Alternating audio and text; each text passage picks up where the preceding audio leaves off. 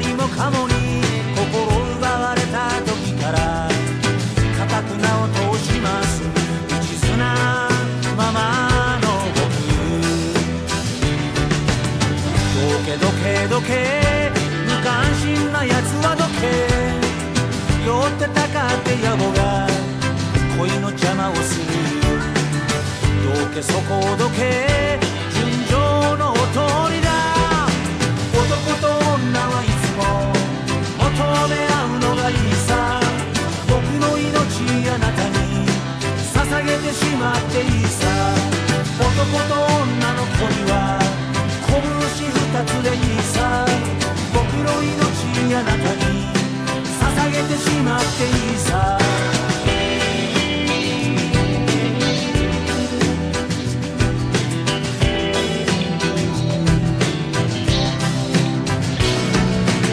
僕が泣いているのはとても悔しいからです。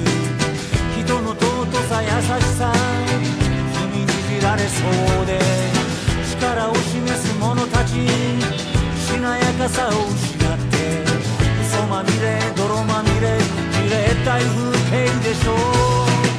より強くしたたかにタフな生き方をしましょう。まっすぐ歩きましょう。風は向かい風。どけどけどけ後ろめたいやつはどけ。無造無造の街に明かりを灯せ。どけそこをどけ真実のお通りだ。正義の時代が来るさ。希望の歌もあるさ。僕の命この世に捧げてしまっていいさ。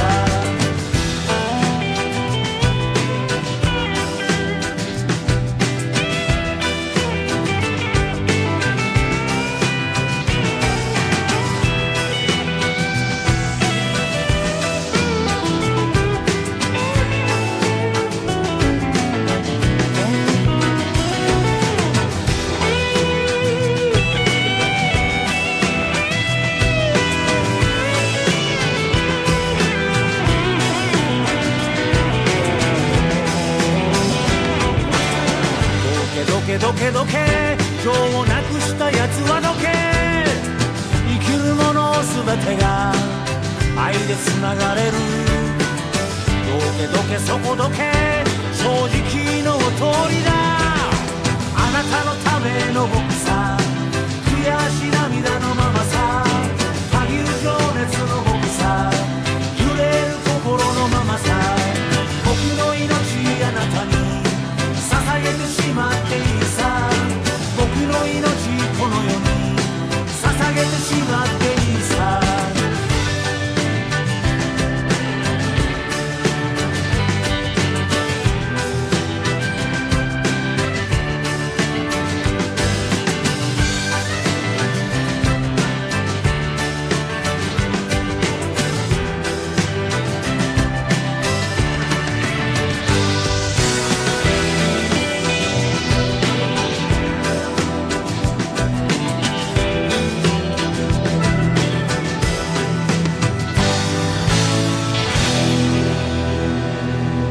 Hello and welcome to Ghost Divers. This is a tangentially anime podcast. These Question Bucket episodes definitely veer into a lot less anime territory, I feel like. Mm-hmm. But yeah, this is an anime podcast. The Question Buckets we just use to let you know that we don't only watch anime. Which I'm assuming, I hope you would know, but I still want to provide the space for people to get to know other things that we like that aren't this narrow focus. So anyway, I am your host, Neve, and I'm joined here by my co-host, Connor. Hello, everyone. Thank you for coming back for our second Question Bucket, or maybe this is your first one. And either way, welcome. We'll definitely be very focused. If this is your first one, of course, there's going to be no rambling at all, no weird tangents. Anyway. I'm kind of setting us up to fail here, but, the last Question Bucket, just the nature of the questions that we got, and I think because of like where we both like our first one. Yeah, we wanted to get some things out of the way, and then it just like at least snowballed. Yeah, it snowballed, and at least for me, like it went on really long, and then an element of fatigue just set in where I was like, you know, losing a little bit of sharpness, but also there were times where I was just like unexpectedly overcome with emotion and just degenerated into like gibberish essentially. I think it was a really good episode, but yeah. I hope not to like lapse into gibberish on this one. But if you listen to the first question bucket and you're coming back, you know, thank you. That's you know, but I'm mainly just joking. I really enjoyed the first question bucket. It was just, I think this one might be a little, I don't know, maybe tighter. Yeah. And I definitely won't have any feelings about queerness and how it relates to self-harm when I get to Gaylord Phoenix. Anyway, let's talk about Sakagake Cromartie High School. Yes, let's do it. Yeah. So I think in terms of like, you know, we like to try and wrap stuff up and then get to questions. I don't know if you have like anything you want to say ahead of time. I feel like Cromartie High School we like really nailed down in our discussion episodes for the show. Like I feel like there's a little bit extra that I wanted to touch on before I got an email, and then the email also kind of touches on it. So I'm just like, okay, like we can just get straight to the emails if we want. Yeah. I think that's a good starting point. Okay. So I'm going to start with the Cromartie questions from Ian's email. They wrote in, again, had some very, very nice things to say. They also said, like, feel free to edit down my questions because they're long. And Ian, have you listened to our show? We don't care about going long.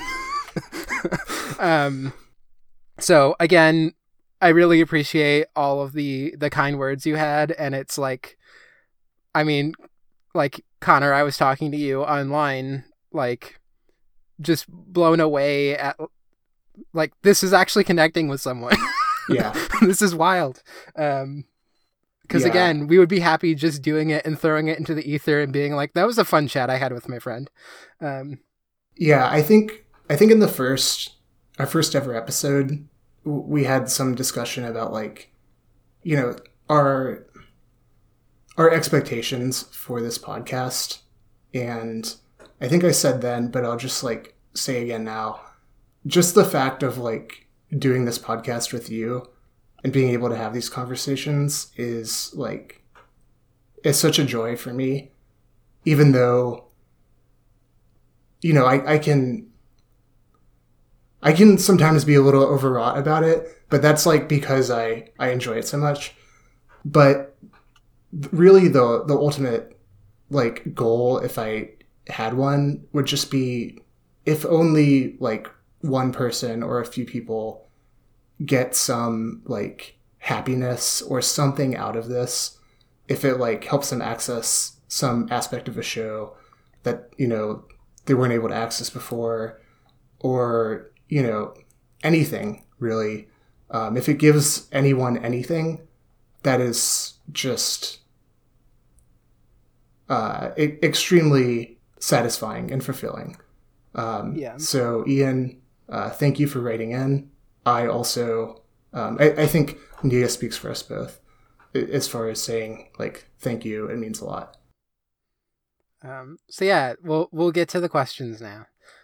So there are two here, and we'll just take them in order, I think. The first one here, Ian writes, we all agree that Gorilla Sushi is the best episode because it obviously is. But what are some of your favorite individual jokes in the show?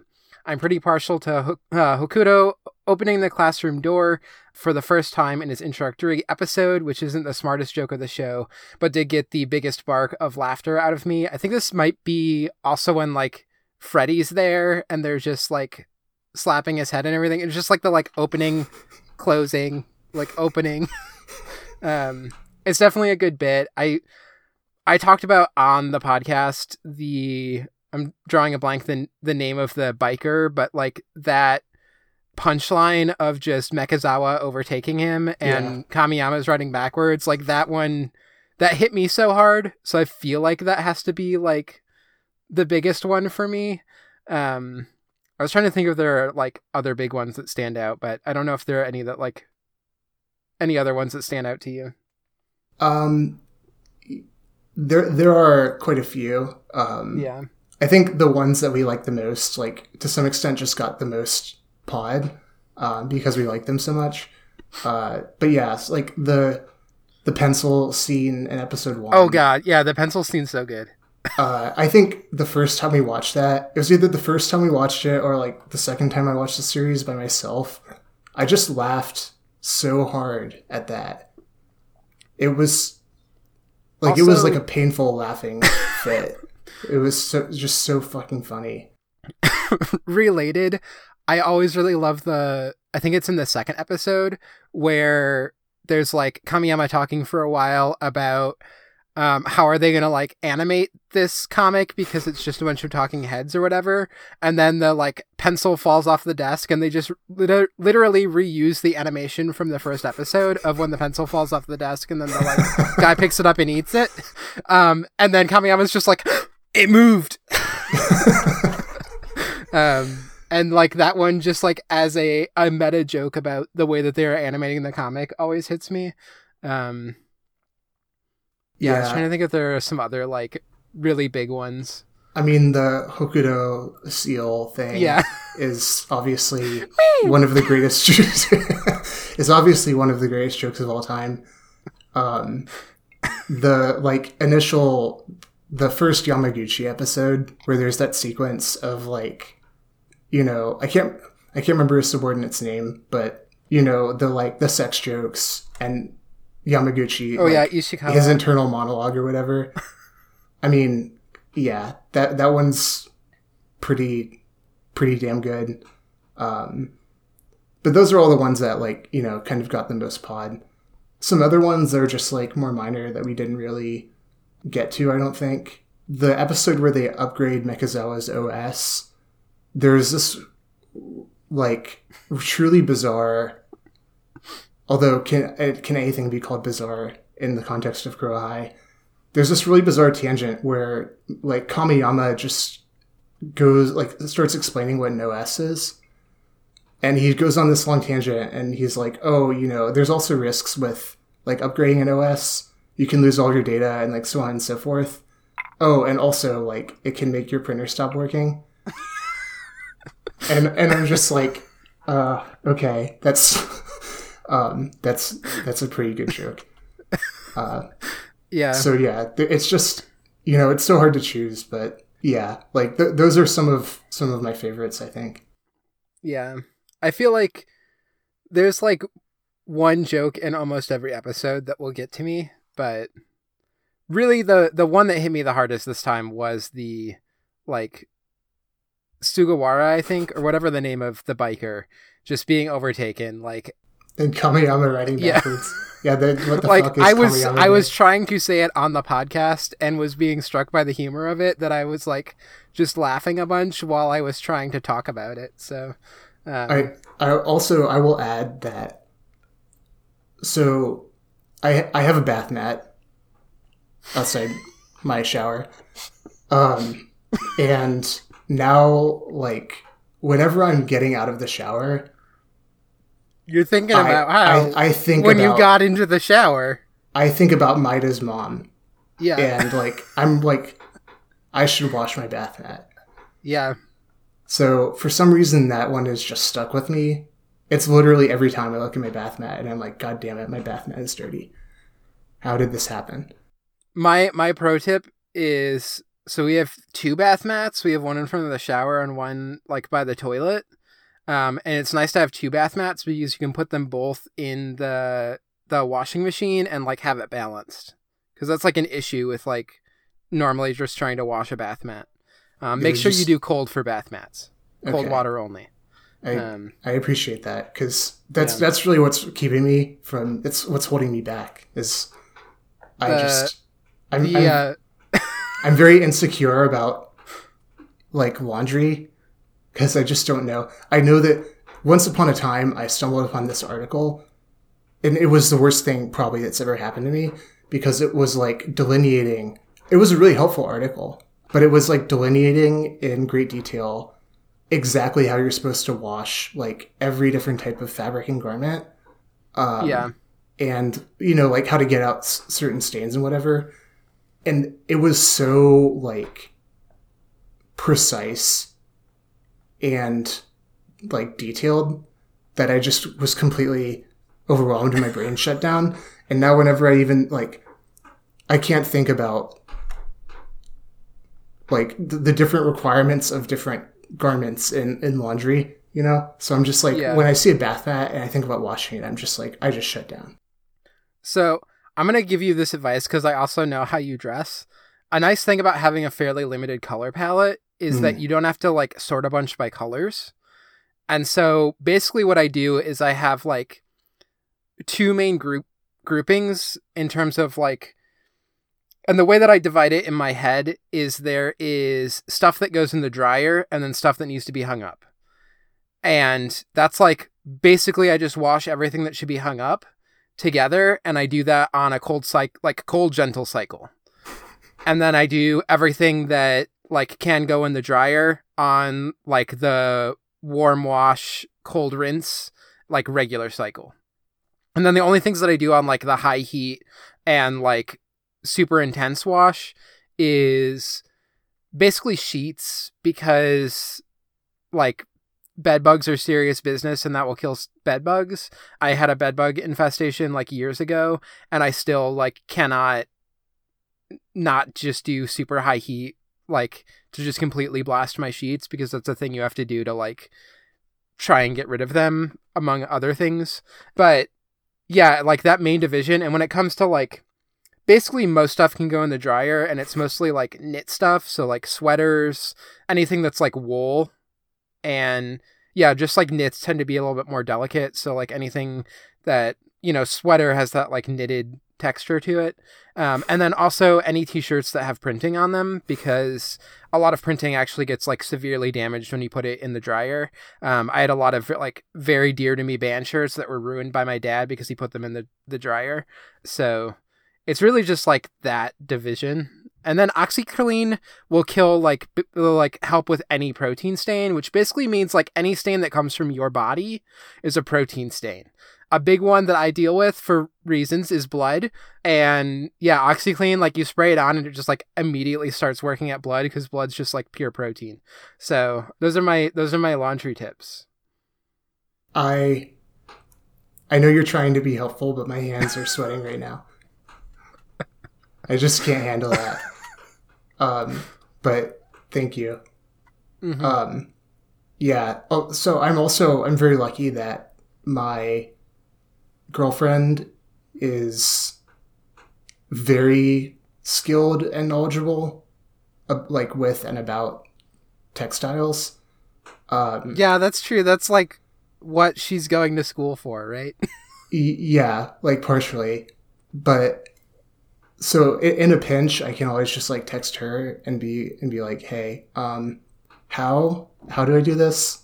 And then I can just take things one at a time, and I don't have to, you know, bank too much laundry related information in my brain. And that helps me greatly. Yeah. So hopefully that answered your question, Ian. Yeah, I was waiting to be able to point out like, why the fuck are we talking about laundry right now? Do we want to move on to the other question? Yeah, let's please, okay. God, let's get off the laundry. So, the second part of the I guess the second Kurohai question that they sent in, says, on one hand, so many of the characters on the show feel trapped by the identities they feel like they have to perform to fit in, and who their peers in society expect them to be. And almost all of those are in some kind of traditionally shitty masculine role or archetype. On the other hand, I feel like the characters in the show are really kind and supportive of each other's emotional needs a lot of the time in a way that is subversive of that toxic masculinity, and the show is clearly self-aware enough of the spaces it's playing in to be doing that on purpose. Obviously, everything on the show stretches to some degree to fit whatever punchline they're going for in the moment, but I was wondering if you two had any further thoughts on the gender stuff happening here. I don't know if you have any immediate thoughts, or else I can... Like, there are things that I thought of while we were recording the podcast, and I was just like, I actually just want to do this Crow High without talking about trans shit for a while. Mm-hmm. In part because I don't think that the show is, like, truly interested in engaging in, like, the deeper queer things that I could talk about in the way that I think Ghost in the Shell was, whether it knows it or not, more seriously engaging with certain queer themes or trans themes. Yeah, I don't think that's really in, like, very much in the purview of Crow High. Yeah. The two big things that, like, stood out to me, and also when I was then re-listening to our episodes to, like, prep for this, one is just, like, Hokuto's lackey's name, which at the time I didn't, like... I was, like, focused on, like, let's talk about how the comedy is discussing things here, but, like, obviously the end thing is, like, hey, if someone, like, wants to change their name, fucking let them change their name. And then there's, like, the stuff with Mechazawa's body, like, especially the one where they're talking about Mechazawa's a motorcycle now, and it is, like, competing in the sports, and then, like, oh, Mechazawa is doing really well at the sprint, but won't be able to do the high jump, and then also, like, succeeds at the high jump. But a lot of the conversation around that being, like, it's still our friend, even though he's, like, changed his body, even though he's, like, different now, we should still accept him, and having those conversations around it. And both of those, like, when I think about them, I can get some sort of trans resonance from it, of, like, people changing names and how to deal with that, and, like, the way that bodies change and stuff like that, that are, again, I could talk at length about this, and I don't know how much I really want to, because it's, like, I don't think it's fully what the show's doing, and I think what it is more interested in is, like, what Ian has hit on here, which is just, I think it wants to really present, like, the way that society constrains people and make that a subject of the humor, mm-hmm. and to make it a subject of the humor in a way that I think, like, this is one of the things I was kind of touching on with the I've totally forgotten the essay, because there's a recording time gap here, but, like, the one that is specifically about, like, how Ninkyo actually in some ways reinforces feudalistic tendencies, because it, like, acts as an escape valve rather than, like, an actual challenge that's going to encourage people to be rebellious. Instead, they can kind of watch this thing about a criminal who's able to be rebellious and be like, oh, I can imagine telling my boss off, and then not actually, like, do anything about it. And I think in some ways the show could be seen as that way. Like, in some ways, I think it is trying to be a little bit more like, hey, let's actually have, like, I think the whole endeavor of Crow High of being like, let's make a jokes about this and let's do it in a way that I think is very, like, I don't think Crow High is ever mean-spirited. Mm-hmm. I think Crow High is very invested in having jokes about, like, the way that society has impositions and, like, expectations placed on people, and how people try to deal with that, and how that, and, like, contextualizing it into somewhat of a comedy of errors, but in a comedy of errors that's, like, very compassionate to the people involved and to, like, the way that society constrains us, in a way that, again, I think is, like, very at odds with a lot of stuff that happens in Adult Swim that I think can hit me wrong, because it is going for this, like, shock humor thing, that can, like, very quickly veer into, like, dehumanizing people that are being made the, like, shocking thing, or just, like, making light of more serious things in these ways that don't feel like they have that, like, compassion for the people involved. So I think the show is still, like, subversive in some ways, but also I think, like, I don't think Eiji Nonoka is trying to say anything deep about, like, queerness, and I don't know how much time I want to spend specifically on that, like, aspect, and so that's why I never really brought up, like, hey, Hokuto's lackey's name and Mechazawa's body, like, there is something kind of queer going on here, because I just, like, I don't really know what else to say about it other than, like, yeah, like, if someone wants to change their name, let them. But also, this is doing a realistic portrayal of the way that people are like, oh, it's so hard when you change your name. And the people are having a conversation about it and coming to some conclusion. But it's, yeah, I don't know if you have other thoughts, but this is like, I kind of wanted to just talk a little bit about this on the podcast because I feel like I didn't hit it at all. And when I was re-listening, I was like, I wish I would have just at least said like, hey, if Hokuto's lackey wants to change his name, just like fucking let him. Yeah. But yeah, I think there's definitely something there with just like, you know, not only like changing the name from like, but the not recognizing what, how should I put this? Like, not the only reason that there needs to be a change is because like they're not recognizing what his name truly is to begin with. So it's like a prioritizing of like what we think your name should be versus like, you know, what you like, what name is yours. Yeah. And yeah, like the joke around them refusing to like recognize his name is, you know, there's definitely something there, which I think you covered. But also, like, I think the takeaway that you get from the end of all of those jokes is that, like, Hokuto's lackey should be allowed to just say his name, and it's kind of just, like... unreasonable. That these people are being unreasonable, and then, like, starting to become reasonable, and yet then, like, now the fates are conspiring against it, in a way. Yeah. That has, like, a certain comedic tragedy or, like, tragic comedy to it.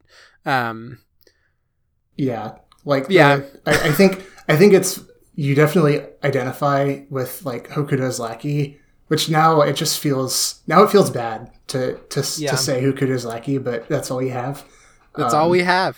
Yeah. So I think you definitely identify with him, though, in, like, the initial, I mean, throughout, where it's just, like, it's clearly seen as an absurdity that everyone else is, like, not acknowledging his name and, like, being so adamant about.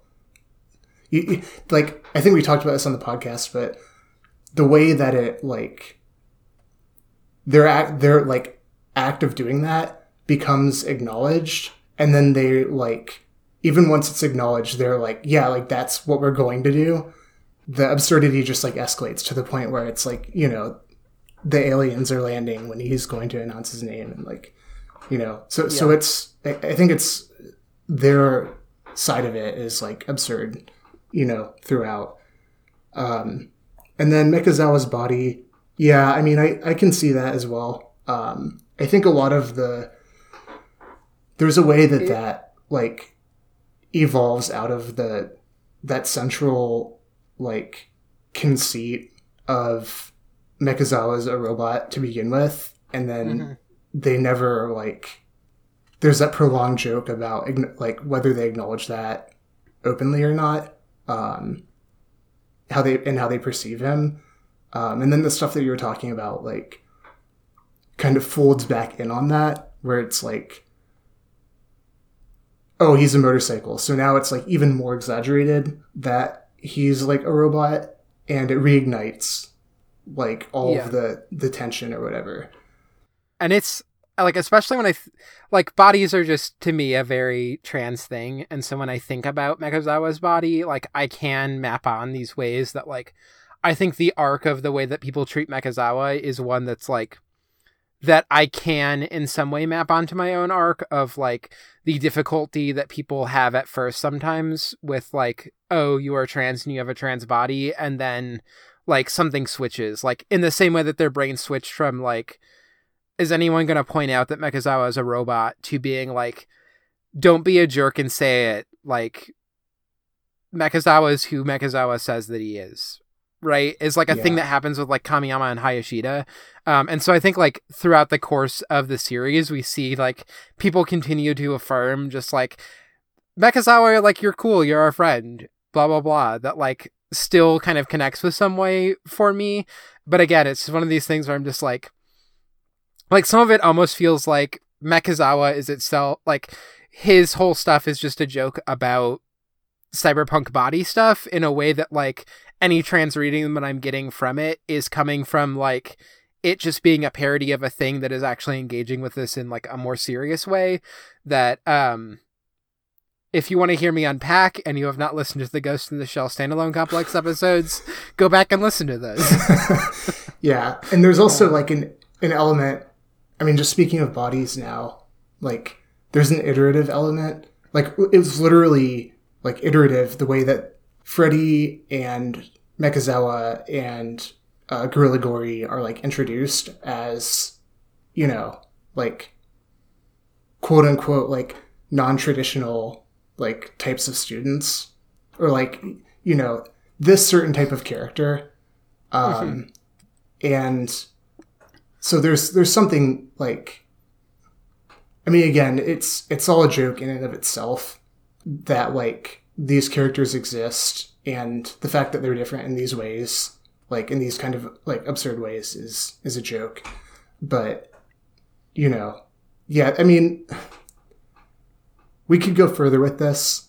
Yeah, I think my big takeaway, or like my big like final thought here, is just that like I don't think that Cromartie High has any grand important things to say about this, but also the way that it handles it never like hits me in a bad way where it takes me out of it in the way that a lot of other stuff that jokes about this, that like could start touching on these themes and be making jokes about it, would, because it would feel like it's like dehumanizing me. Whereas I think, again, like I think the part that could be the most subversive, or that you could like call the most subversive about this show, is just how much I think it like actually loves and has compassion and like recognizes the humanity of all of the characters, and that like the core of it is the joke of like these people trying to be human in the face of a society that is trying to like put all these expectations on them, and it doing it in this light way, but it doing it also in this way that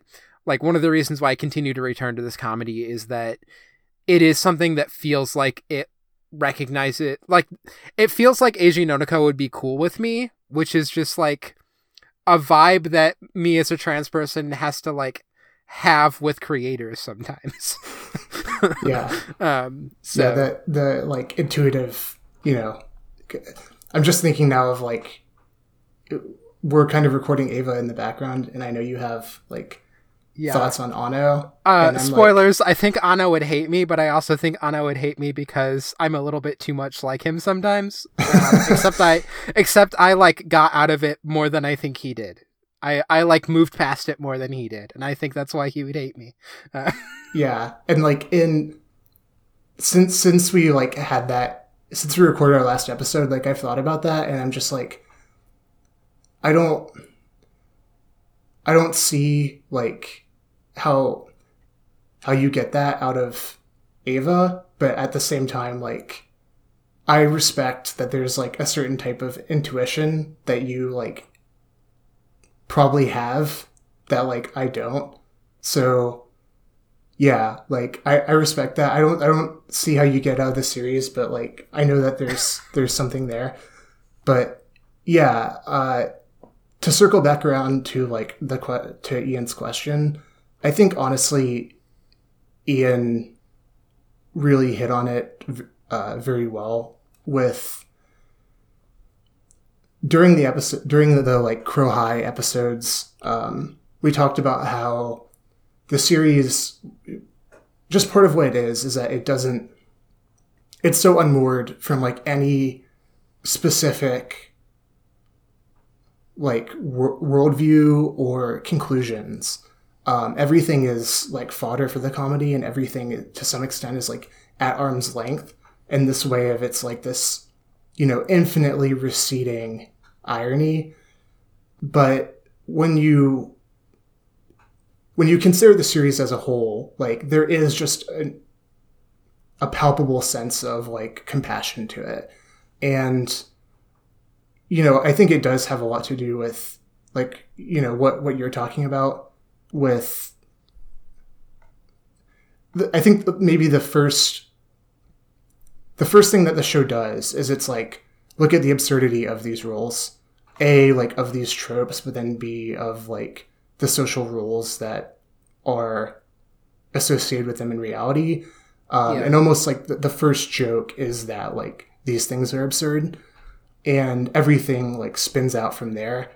And the compassion of the characters towards one another, in the first instance, is like a way of revealing the absurdity of this, like, you know, badass, like, violent male archetypes. Because it's like, no, what if we just, like, disarm them and make them actually, like, compassionate, even though they don't think they are? And just have that be, like, a constant joke. So, but then, you know, it, over the course of the series, like, doing this over and over again, and then actually drawing out, like, character-to-character relationships based on this, it just creates, like, you know, a gestalt, essentially, of like, oh wait, no, this is actually like a very compassionate world. Even to the extent that, like, I was, like, Hokuto, for example, is presented as like the quote-unquote like evil. He's like the evil schemer, like, in every Yakuza movie, and he's clearly like presented as that, but then he's like just for no reason, like, organically trying to like unite his butler with his grandson with his like lost grandson, just and because like, in a way that like you don't question, because it's Crow High. Like, it fits with the logic of Crow High. yeah and he's just like, oh, like, you know, you're my butler, like, I care about you. You've taken care of me my whole life. And, like, don't you want to see your grandson again? Let me just try and make that happen. And it's like... Yeah, there's a certain amount to which I think Crow High has some similarities with the Yakuza video games, which, like, the Yakuza video games are very heavily parodying. Like, the whole...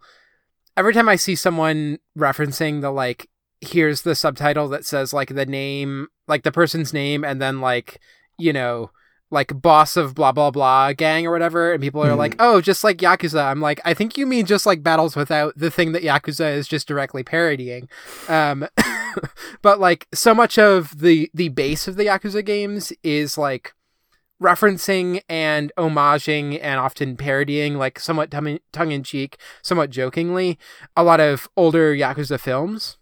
But then also as it goes on, it becomes like, I think, increasingly invested in fleshing out this like weird portrayal of the world that exists, where there's this weird, like, I mean, it's debatable how well they do it. I think the Yakuza games sometimes don't do it as well as like Cromartie High School does for me, but is often trying to have some compassion for like the people who are often the low lifes, quote unquote, in society or whatever. And I think especially the English localizations of those games have done a really good job too, as well, of like trying to be very good and like not punching down about things. And I kind of just like bring this up because I think it's one of these things of like, I think what's happening with both the Yakuza games and with Cromartie High School is the first step of like, how do we parody or subvert this genre, is often to be like, okay, but they're like not actually badasses. Like, here's this whole conception of a badass, and let's like now invert it, and what's the like opposite is like, actually they are like sweet and caring about each other in some way, or like they have this like if the whole drama of a Yakuza film is the battle between like the humanity and the duty that people have to each other, especially like the Ninkyo style Yakuza films, subverting that is having it be, and ultimately, like, we are focusing on the humanity of them, rather than often Yakuza cinema is focusing so much on the, like, and then here's how the duty that we have to, like, the family, to the society, causes us to do the terrible things. Yeah, and, like, tears us apart and destroys us. And so subverting it in some ways, like, forces you to focus on this humanity side of it in a way that will then, like, gear you towards this inverting of like, here's the horrors of toxic masculinity, let us then like subvert it to, here are people who like can actually then do something to support people. And it starts out as kind of like a joke that could feel mean-spirited about like, oh, let's laugh at these guys being nice to each other, and yet very quickly gets folded in as like, this is the substrate of the world, is here are all these manly men who care very deeply about each other, and we're gonna like, that just becomes the text, and then other jokes get built on top of them. And I think both of that, like, that happens with Cromartie High School, and that also happens with the Yakuza games to some degree. And so, like, I think that is an interesting part. This also happens, like, I've thought about watching it for the podcast. The first Dead or Alive movie, not based off the video games, the, like, Takashi Miike ones, is, like, very rough to watch because a lot of it is very directly, like, just referencing and aping, like, exploitation cinema in Japan, and especially as it, like, resolves around Yakuza stuff. So there's just some, like, really difficult scenes in that movie. Yeah, there's some really fucked up shit in that movie. Yeah. And yet the end is a thing that is, like, very specifically denies you any sort of, like, ability to say, oh, but I was watching it for, like, the actual interesting drama. It is, like, something that is specifically so ridiculous to make you have to confront, like, how much you were just accepting this weird exploitation stuff because, like, oh, but then there's this plot that has this interesting drama. And I think it is specifically trying to make you aware of how much, like, you as a viewer are willing to accept sometimes the grotesque. Like, there's this plot that I recognize that, like, as a generic thing that I, like, identify with already to an extent that I'm willing to just, like, be carried along with it. Yeah. And then the end, like, specifically denies you any sort of, like, happy resolution. The second movie then is, like, it's one of these things where I'm like, Dead or Alive 2 is a masterpiece in my eyes. I love it so much. And yet I also think some of the, like, it's very difficult for me to recommend it because I think in isolation it doesn't work as well as you watching the first movie and then watching this as a follow-up, and it starting from the beginning premise of, oh, like, we're picking up where the other one left off, like, not in terms of plot, but in terms of, like, tone and what this movie is, where everything feels like such a joke. You are no longer taking any of this seriously because you know it is the sequel to the first Dead or Alive. Everything, it just seems ridiculous. Everything just seems stupid. It's just, like, weird and comedic in this way that just seems like this is, like, kind of bordering on just being, like, dumb. And then you get to the end, and while the movie is continuing to make jokes, also it becomes, like, deeply moving and heartbreaking. And the ability for him to, like, invert so totally what happens in the first one is just incredible to me. And is what makes that second one a masterpiece to me. And then the third one, I think the joke of the third one is that it's just literally completely unrelated in, like, basically every single way, aside from, like, having weird allusions to the first and the second movie. And so throughout the entire third movie, you keep being like, okay, this is in some way going to, like, interestingly subvert what happened with the first and then the second movie. And the true interesting subversion that, like, you can draw out of it is just how completely fucking null and stupid and, like, devoid this movie actually is. So I don't like the third movie, but I also get what the joke is. Yeah, following from the conclusion of the second movie where it's like, okay, I've inverted it and now you've arrived on the other side where we're, like, back at, like, some weird like, sincerity or, like, you know, emotional, like, impact. And then it's like, okay, yeah, but now the third movie, now fuck you, like, for thinking that was where we're going to, you know. Yeah. that was where we're at. Yeah. But anyway, like, I love those movies, but also, like, I think part of what's also working with that second movie is the fact that it is starting from this, like, again, this point of the joke has become the text. But then because that's become the text, we can now actually do something that's, like, interesting or meaningful about these men connecting with each other in some way, in a way that then becomes, like, emotionally moving and actually interesting. So that's why I brought up this tangent. But also, again, Dead or Alive 2, fucking great movie. I love it. Difficult to recommend because I think you have to watch the first one first, even though it's not a direct sequel. And that first one, like, huge caveats, lots of content warnings. Yeah. Like, all of them. Yeah. So anyway, do we want to wrap this up? Yeah. The other thing I was going to quick bring up here that's kind of related is, so there's a part at the very end where I'm like, I don't really get what's happening with this, like, Cromartie Girls High School. Yep. And I I went and re-listened to it, and I do mention, like, maybe it's a Utena thing.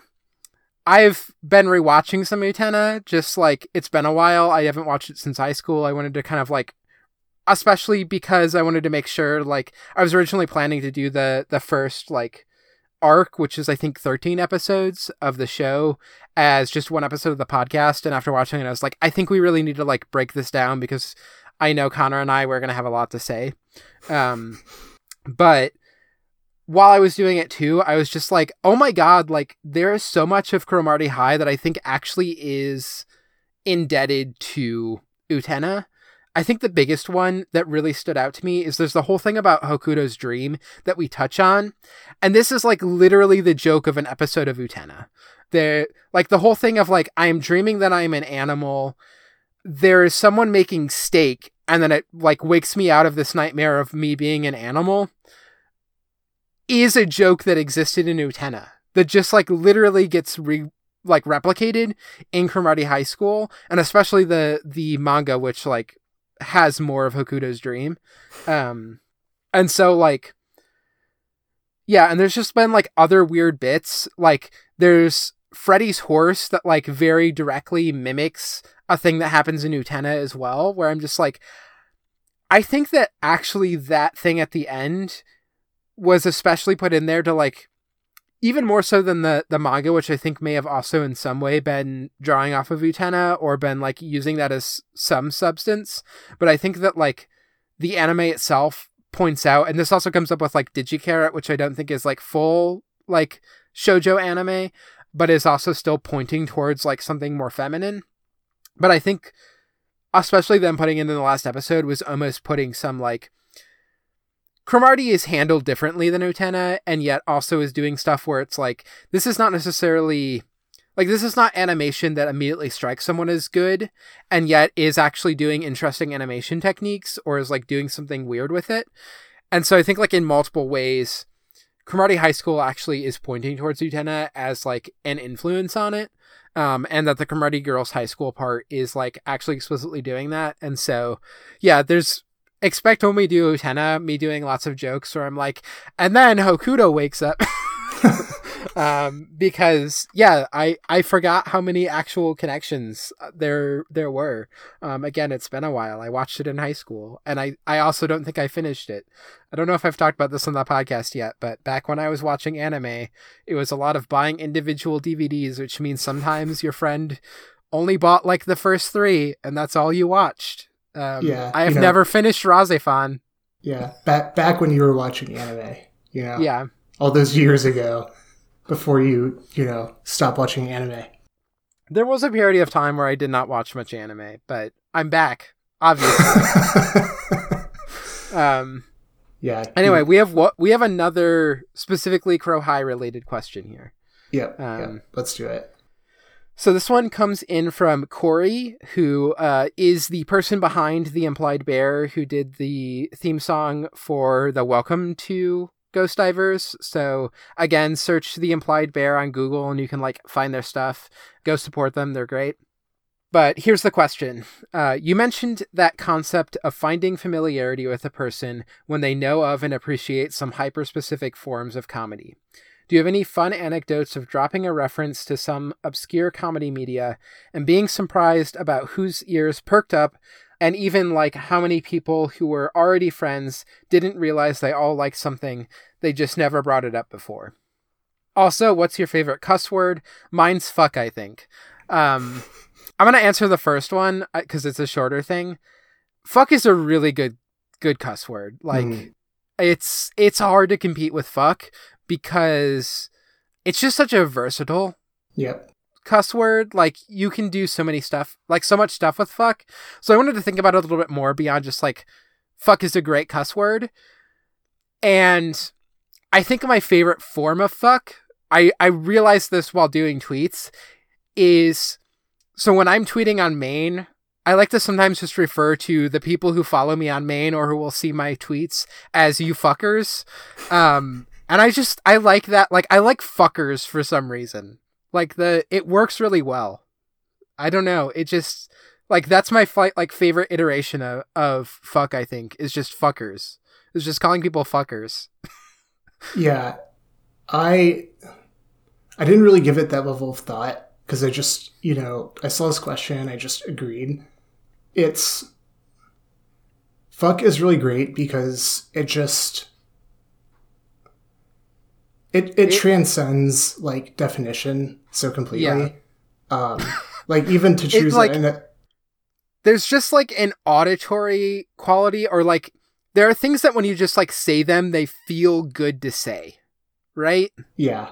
And fuck is one of them. Like it's just like you get like the and then the like you get like the hard K at the end. Yeah. It's just such a good word to like say. It just feels good. It does. And also like, to take another form of it, like fucking, okay, yeah, so obviously there's the verb that, standard, but I can just be like, yeah, like that fucking thing. You know what I mean? Mm-hmm. And it's just like, that can be used in just like extreme anger, like that fucking bastard or something.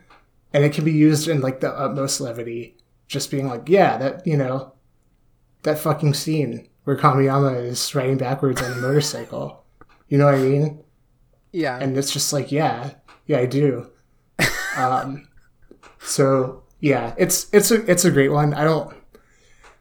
It's really hard to beat. Especially because like there's so many others are just like either kind of lame or like loaded somehow, and it's just like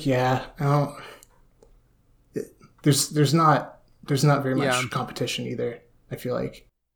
I mean, so the other thing is like there are some that are fun in like very specific contexts.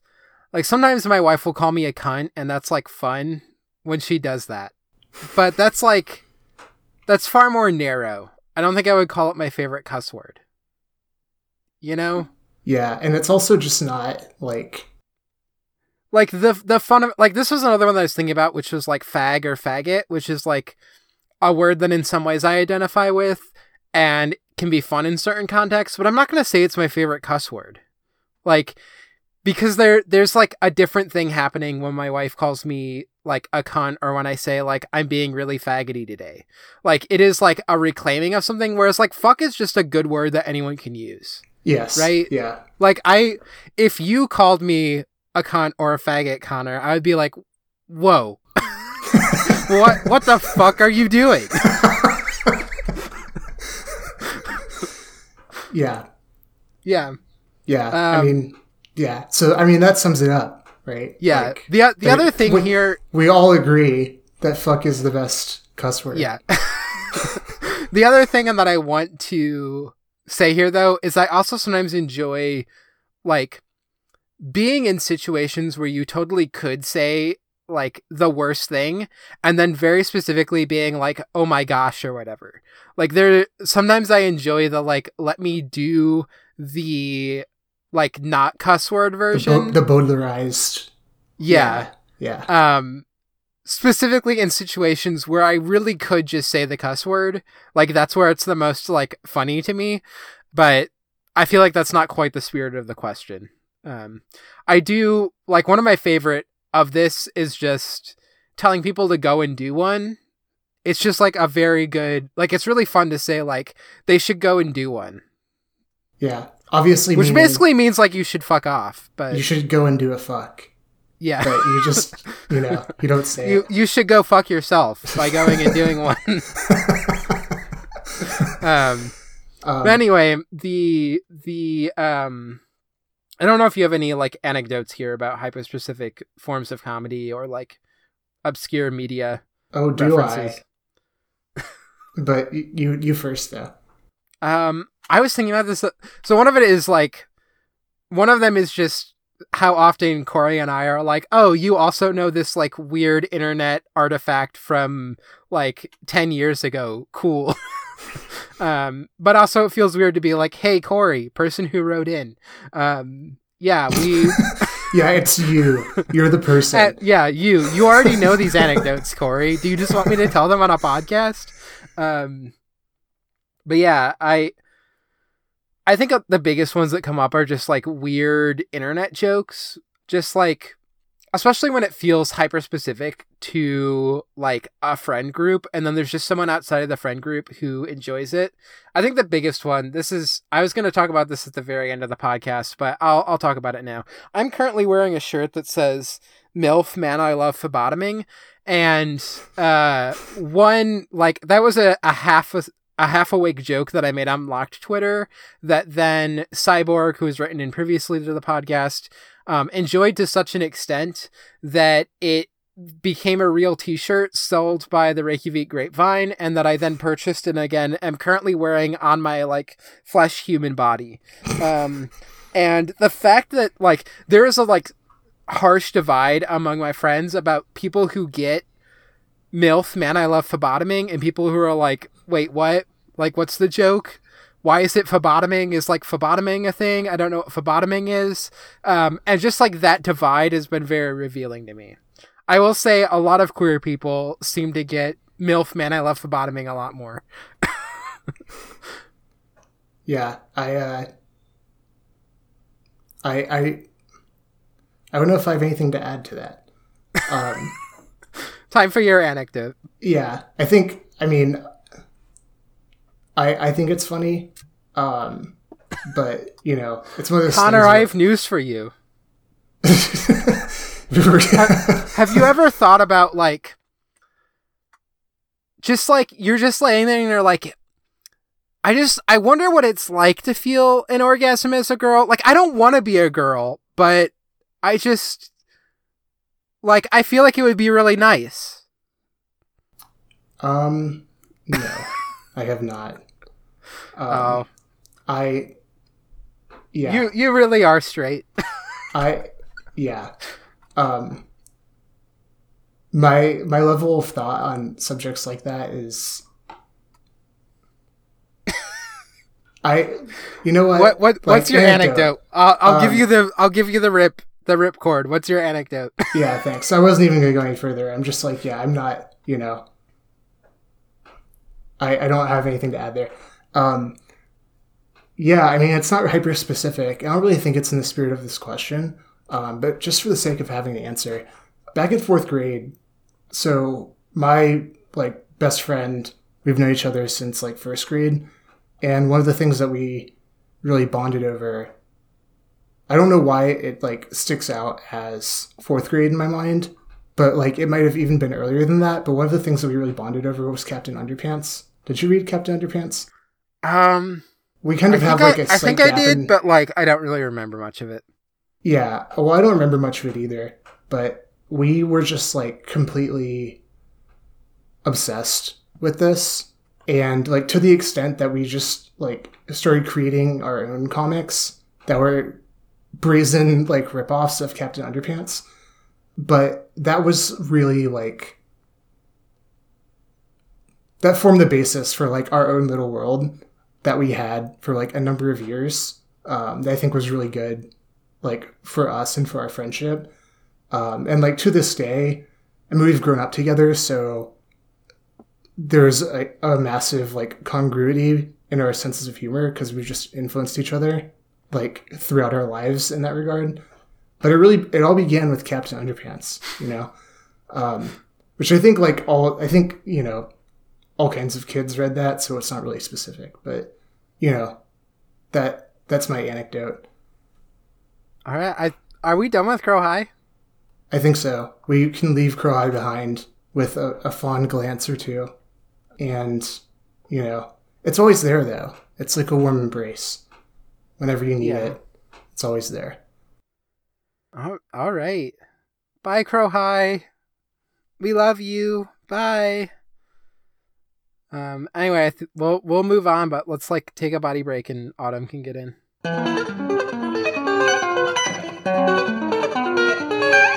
Okay, I think Autumn is about to hop on. Sweet. Hello. Hello. You missed me reading Garfield aloud. I mean, you can watch it on Twitter, but yeah. Hi, Connor. It's exciting to talk to you in a medium that's not screenshots of line messages. Yeah, it's exciting to talk directly to you. and not like by proxy past one another.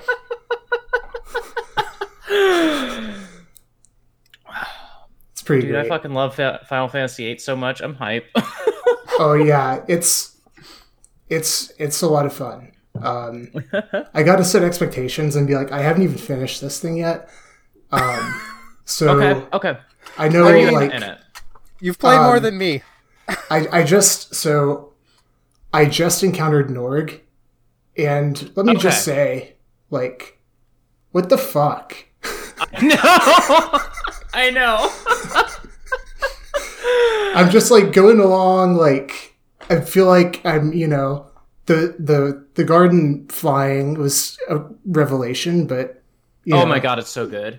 Yeah, but like that's, it wasn't too hard to process, and that's a pretty good twist. And I'm like, okay, we're settling in, garden's flying now, and and then all of a sudden it's just like, oh, we're gonna take you to Norg, and I'm like, okay, this seems abrupt. Like, why is Norg still here after like a failed coup d'etat? Like, he's been here the whole time. Like, okay. I didn't even know if this was like a person or an or like some sort of organization. And I'm like, okay, you're going to take me to Norg. Okay, cool. And then it's like, yep, this is Norg. And I'm just like, okay. I thought I knew you, Final Fantasy VIII. But I didn't. This is probably good because like there's a lot of later story stuff that like it's been about 10 months since I played the game that I'm like, oh, I don't want to like misspeak, but like you're in kind of like not the best part, but like seeing Nord is kind of like, this game can be anything. Like there's just a weird alien guy in the basement who's financing the school, and did we kill him? I don't think so, but I don't know. Yeah. It's Final Fantasy VIII is such good. Yeah, and that dialogue too, it was just like all this exposition, but like rendered in that like his dialogue, the way it's like rendered. And just the combination of this being like, okay, like this character design that's so completely like out of place and unprecedented and jarring. And then like his dialogue being like this like comic distorted weird thing, and then just like spewing out all this legitimate exposition, and I'm just like, what the fuck? This is quite a lot to take in here. But like these are like this is some of the most major exposition that has like happened yet, and it's all like I'm getting it all from fucking Norg, like who does not like speak in any way that like is immediately intelligible. I think it's like it's both one of the funniest things that happens in that game, and I think also like actually thematically like resonant for me, because like so much of Squall's life that we've seen so far is defined by, I don't know, I just go to this school and they tell me to do stuff and I just do that stuff, and like I don't ask questions, I don't worry about it. And yeah, they take him into the basement and the guy who's running the place is like a weirdo alien who talks funny. Literally Jabba the Hutt. Yeah, literally, like you go in. Jabba the Hutt is like the president, or no, the CEO, and Squall just has to roll with it. And like, I think that in a weird way, it becomes kind of a weird turning point for him as a character, because like you're about to get into the stuff where he starts to be like, maybe this is some bullshit. Yeah, maybe my life is a load of shit. Yeah, there's definitely that, like, even in that dialogue where he's just like, no, I'd rather do what Sid, like, wants to do. That doesn't involve me being executed. I would love to not get executed. And, like, I think Sid's plan is better. But yeah, I love how there's, like, you get these, like, snippets of Squall's, like, internal dialogue where he's, like,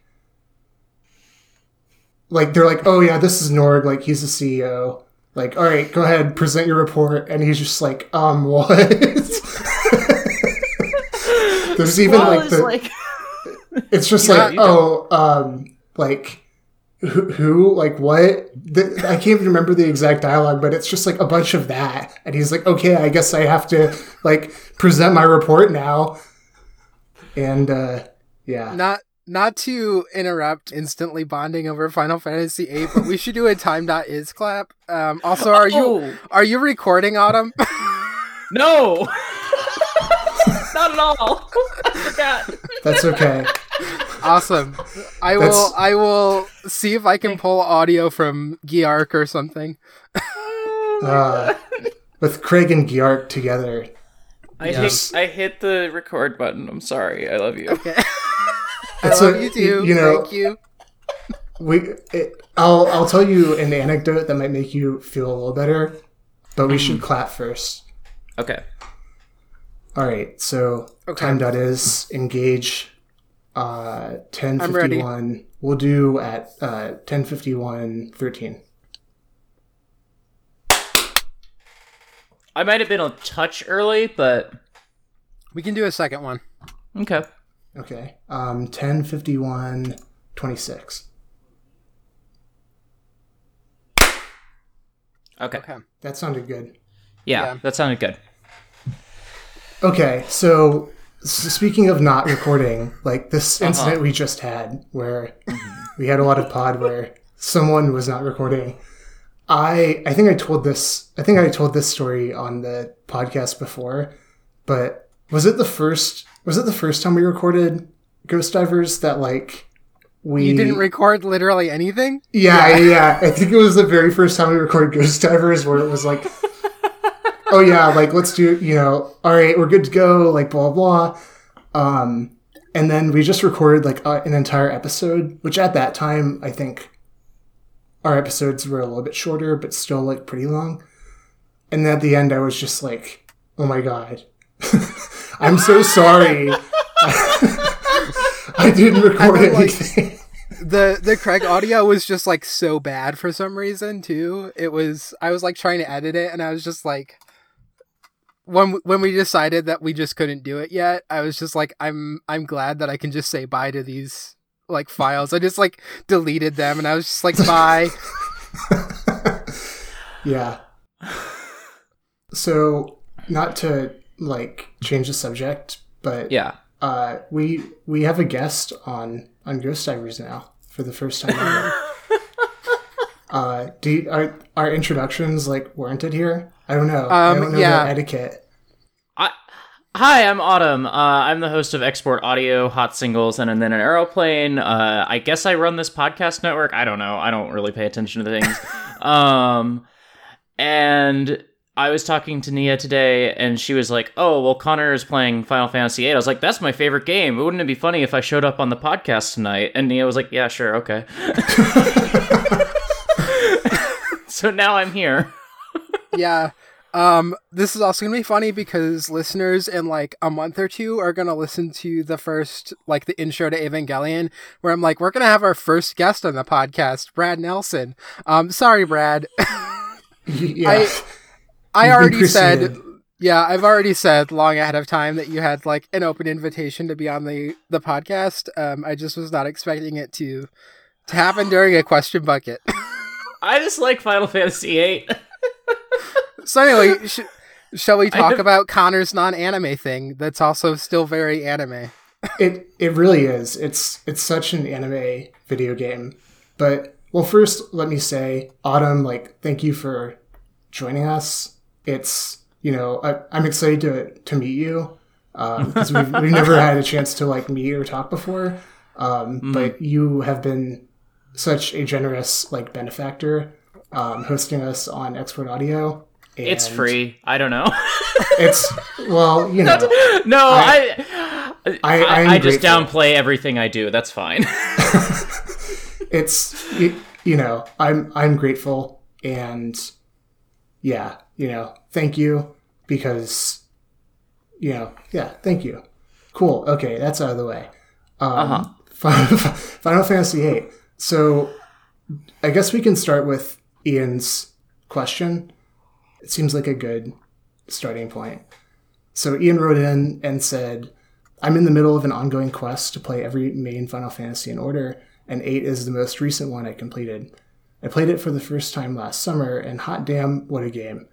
The music, the aesthetic, the cast, the gameplay systems, the story, the themes, everything in Final Fantasy VIII is just going 120% at all times. Side note, especially if you do the like speed up mechanic that you can do in the remaster, it makes it go a lot faster. Anyway. Very important. I emulated it, and yeah, I mapped the fast forward to, I think, R3 on my controller when I was emulating it. Very important. Yeah, it is. Once you start R3, you can't go back. You cannot. Okay, returning to Ian's question, everything in Final Fantasy VIII is just going 120% at all times. The vibes are unassailable. It's funny, it's painful, it's adolescent in a way that feels almost inappropriately raw for what we'd call a AAA game today. I wish I'd had this game as a teen. There's so much love and care given to the writing around these sad teens and the culture that mistreats them. I particularly love the extreme interiority we get on Squall versus the enforced distance on Scythe. Okay, I could talk about this forever. It's become one of my favorite Final Fantasies and favorite games. I only have one very important question. Of all the main characters, let's say the 6 members of the party, Cypher, Idia, Cid, Ultimecia, also that monster guy under the school, who incidentally we were just talking about, which ones kiss the homies goodnight? Oh, this is good. This is good. So first I have an embarrassing admission to make. I read this question and I was like, I don't know what it means to kiss the homies goodnight. So I looked up I looked it up on Google, of course, and there's the Know Your Meme. And I read that, and I still I don't think I know what it means still. I will say I've not played this game. Autumn, if you want me to play this game and beat this game, play and beat Chrono Cross. But apparently I'm Rinoa, and I definitely kiss the homies goodnight. So Rinoa kisses the homies goodnight. I will say that. Again, I have not played this game. I played an hour of this game. I own the PlayStation discs of this game and have not played it. Well, so yeah, go ahead, because I feel like I want to answer this question, and I feel like I could if only I knew what it means to kiss the homies goodnight. I consider myself a scholar of kissing the homies goodnight. Excellent. That's amazing. I had a minorly viral tweet. I think it got 40 retweets, just telling people which Gundam characters, UC Gundam characters specifically, kiss the homies goodnight. For the record, Amuro does not, Camille does not, Judo Ashita does, and I think Quest does. I think Quest kisses the homies goodnight. I think it's I feel like Connor's learning a lot from this. So as a UC Gundam fan. I feel like I don't even know what it means yet, and I'm kind of that sounds right. So I feel like it is. I feel like kissing the homies goodnight is a sort of post no homo thing, where it's got an air of no homo. We're gonna kiss each other goodnight, but it's not homo. But it's it's okay if it is homo. You mean a lot to me, bro. And I just want to express that you mean a lot to me. And I think it originated because of a tweet about a guy, or maybe a Reddit post about a guy whose friend group just started jokingly kissing each other goodnight. And his girlfriend was like, this seems gay. And he's like, no, it's not gay. We're just kissing each other goodnight because we mean a lot to each other. And I think it's just an affirmation of usually male friendship, but I feel like kissing the homies goodnight can transcend maleness, for sure. I think Rinoa can definitely kiss the homies goodnight. Thank you. I think Squall's arc, because you haven't finished the game, I'm not going to spoil much of Final Fantasy VIII, but I don't think it'll be a spoiler to say, his arc in that game is learning to become a guy who will kiss the homies goodnight. He starts off very standoffish and, is gradually learning to be, care for other people more. Who else? Cowboy hat guy. What's his name? He kisses the homies goodnight. Irvin Kinius. Irvin. Yeah. Irvin, Selfie, Zell. Zell, if I was gonna, like, distill kissing the homies goodnight into a person, it would be Zell. That's it. That's exactly based on your, like, thank you for defining it. Based on that definition, like, my answer is undoubtedly Zell. Zell is a very, like, conscientious, good fellow. Who, like, undoubtedly kisses the homies goodnight. He's trying so hard to kiss Squall goodnight, and Squall's like, no, I need to be aloof and cool and independent, and I don't kiss the homies goodnight. Cypher does not. Norg probably does not. No, Norg definitely does not kiss the homies goodnight. Everything I know about Norg just screams like not kissing the homies goodnight. Nord is, like, plotting to destroy the homies while they're asleep. Yeah, Norg is like, oh yeah, I'm gonna, like, recruit the homies into my mercenary school and sell their, like, sell their labor as, like, combatants for profit. So that's pretty uncool. I think the other person I haven't touched on yet is Kistis. Kistis? I don't know how to say that name. I think she is the girlfriend that thinks it's weird at first, but then kind of gets in on it too. Like, I think, like, she comes over one time and is like, why are you all kissing each other goodnight? This is gay. And then after a few weeks is like, nah. Yeah. She's chill. Yeah, so. I could see that. Yeah, so I think we've thoroughly, like, addressed this question. But yeah, I just feel this really feels like tailor-made for me specifically.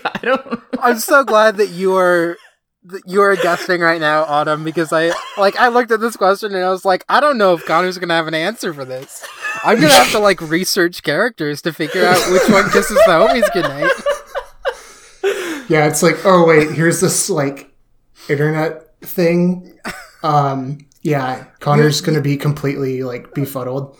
Dear listener, you have to remember, Connor is, like, extremely not online. That's the whole dynamic. We are the couple where I'm extremely online and Connor's extremely not online.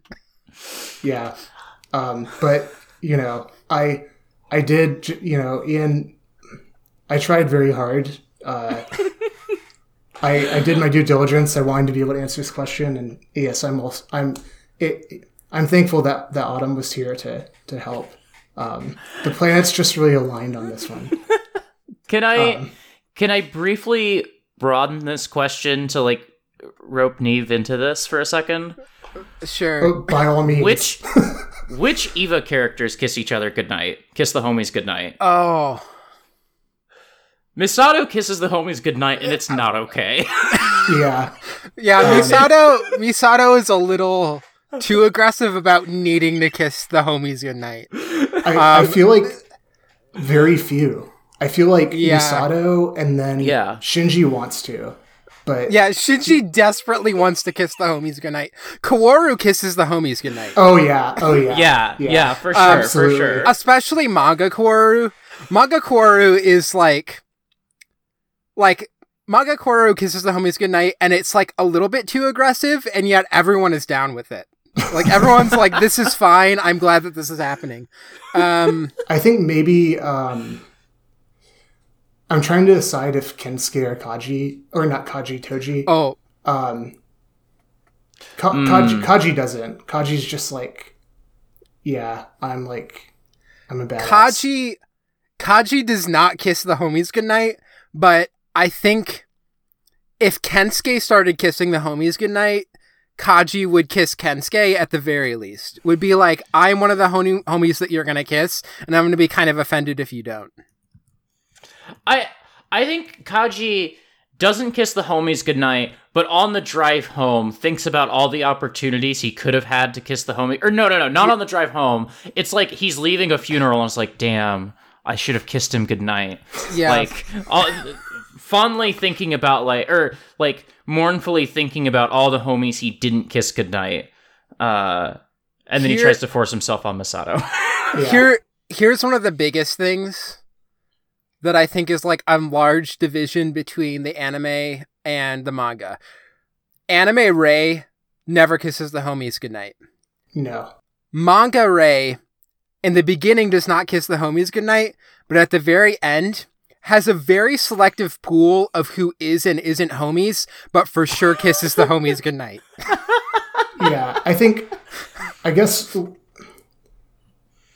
we'll see, like, from what I remember also, of the series. And the very final chapter of the manga, Shinji kisses the homies goodnight. The very final chapter, like the last chapter, kisses the homies goodnight of the manga. Definitely never kisses the homies goodnight. Nobody in End of Evangelion kisses the homies goodnight. No! Not even Misato. That's a movie about how kissing the homies goodnight is disgusting. Yes. It's so, spoiler alert, Autumn. I feel like we're recording these Eva episodes, and there's definitely, like, Nia and I have. This is the biggest divide we've had. For sure. On the podcast. We have, like, substantially different, like, interpretations of the, like, arc of the series, like, centered on how we read, like, the relation between, like, the quote-unquote 2 endings or whatever. So, 3 endings, please. Yeah. I'm bringing the manga. You know. Yeah, right. The manga, yeah. But this is something that we should just, like, revisit in our EOE episode. Yes, for sure. We're going to be so, like, answering the question of who in Eva kisses homies goodnight. I'm coming to see is requires so much, like, context from all this other shit that we're trying to work out. Yeah, for sure. Yeah. I briefly had talked to Nia about, like, oh, maybe I could be on the End of Eva episode, and then I get mad thinking about that movie in a way that, like, I don't think would be fun. I think, like, you two being kind of divided on it would be more entertaining than me just being like, man, this movie pisses me off. Well, I think that would just me, like, I don't think anybody would have a good time with me just being irritated. Yeah. This is also be a fun part where people listen to the Eva episode and are like, yeah, we already know you mentioned it in the Cromartie High School question bucket, but I think you're going to join for Ray Earth, right? Yes. Yeah. So that'll be fun. We can talk about who kisses the homies goodnight in Ray Earth. And in contrast to Ava, I think it's a lot of people. I think a lot of people in Ray Earth kiss the homies goodnight. Yeah, like literally everyone. Yeah. Most characters in Ray Earth kiss the homies goodnight. Yeah.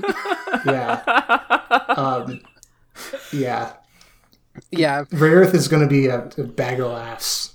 Most of the characters in Ray Earth kiss the homies goodnight, but then at the very end of the series, the series itself says, but should you kiss the homies goodnight? And the answer is yes. They're like, yes, but only within the confines of marriage. Yeah. I'm gonna put something in the chat real quick. Okay. I don't know where to put this, so I'm just gonna... this is just a very important song. You can listen to this on air. You can listen to this after the podcast. Doesn't bother me. I just feel like this it's a like important document from Senzawa. Okay, good. I'll listen to it when we're done, because we have to even, like, we're still in the question bucket right now. Yeah, right. We haven't even talked about Final Fantasy VIII yet. Okay. Well, I mean, aside from this very pressing matter of who does and does not. So, Final Fantasy VIII, like, to return to Ian's, it wasn't even, like, well, there was a question, but to return to Ian's comments about Final Fantasy VIII, so I too am in the middle of this, like, quest to play through Final Fantasy, except I'm just starting at 8. So it's not really, like, legit. It's a good place to start, though. I don't know.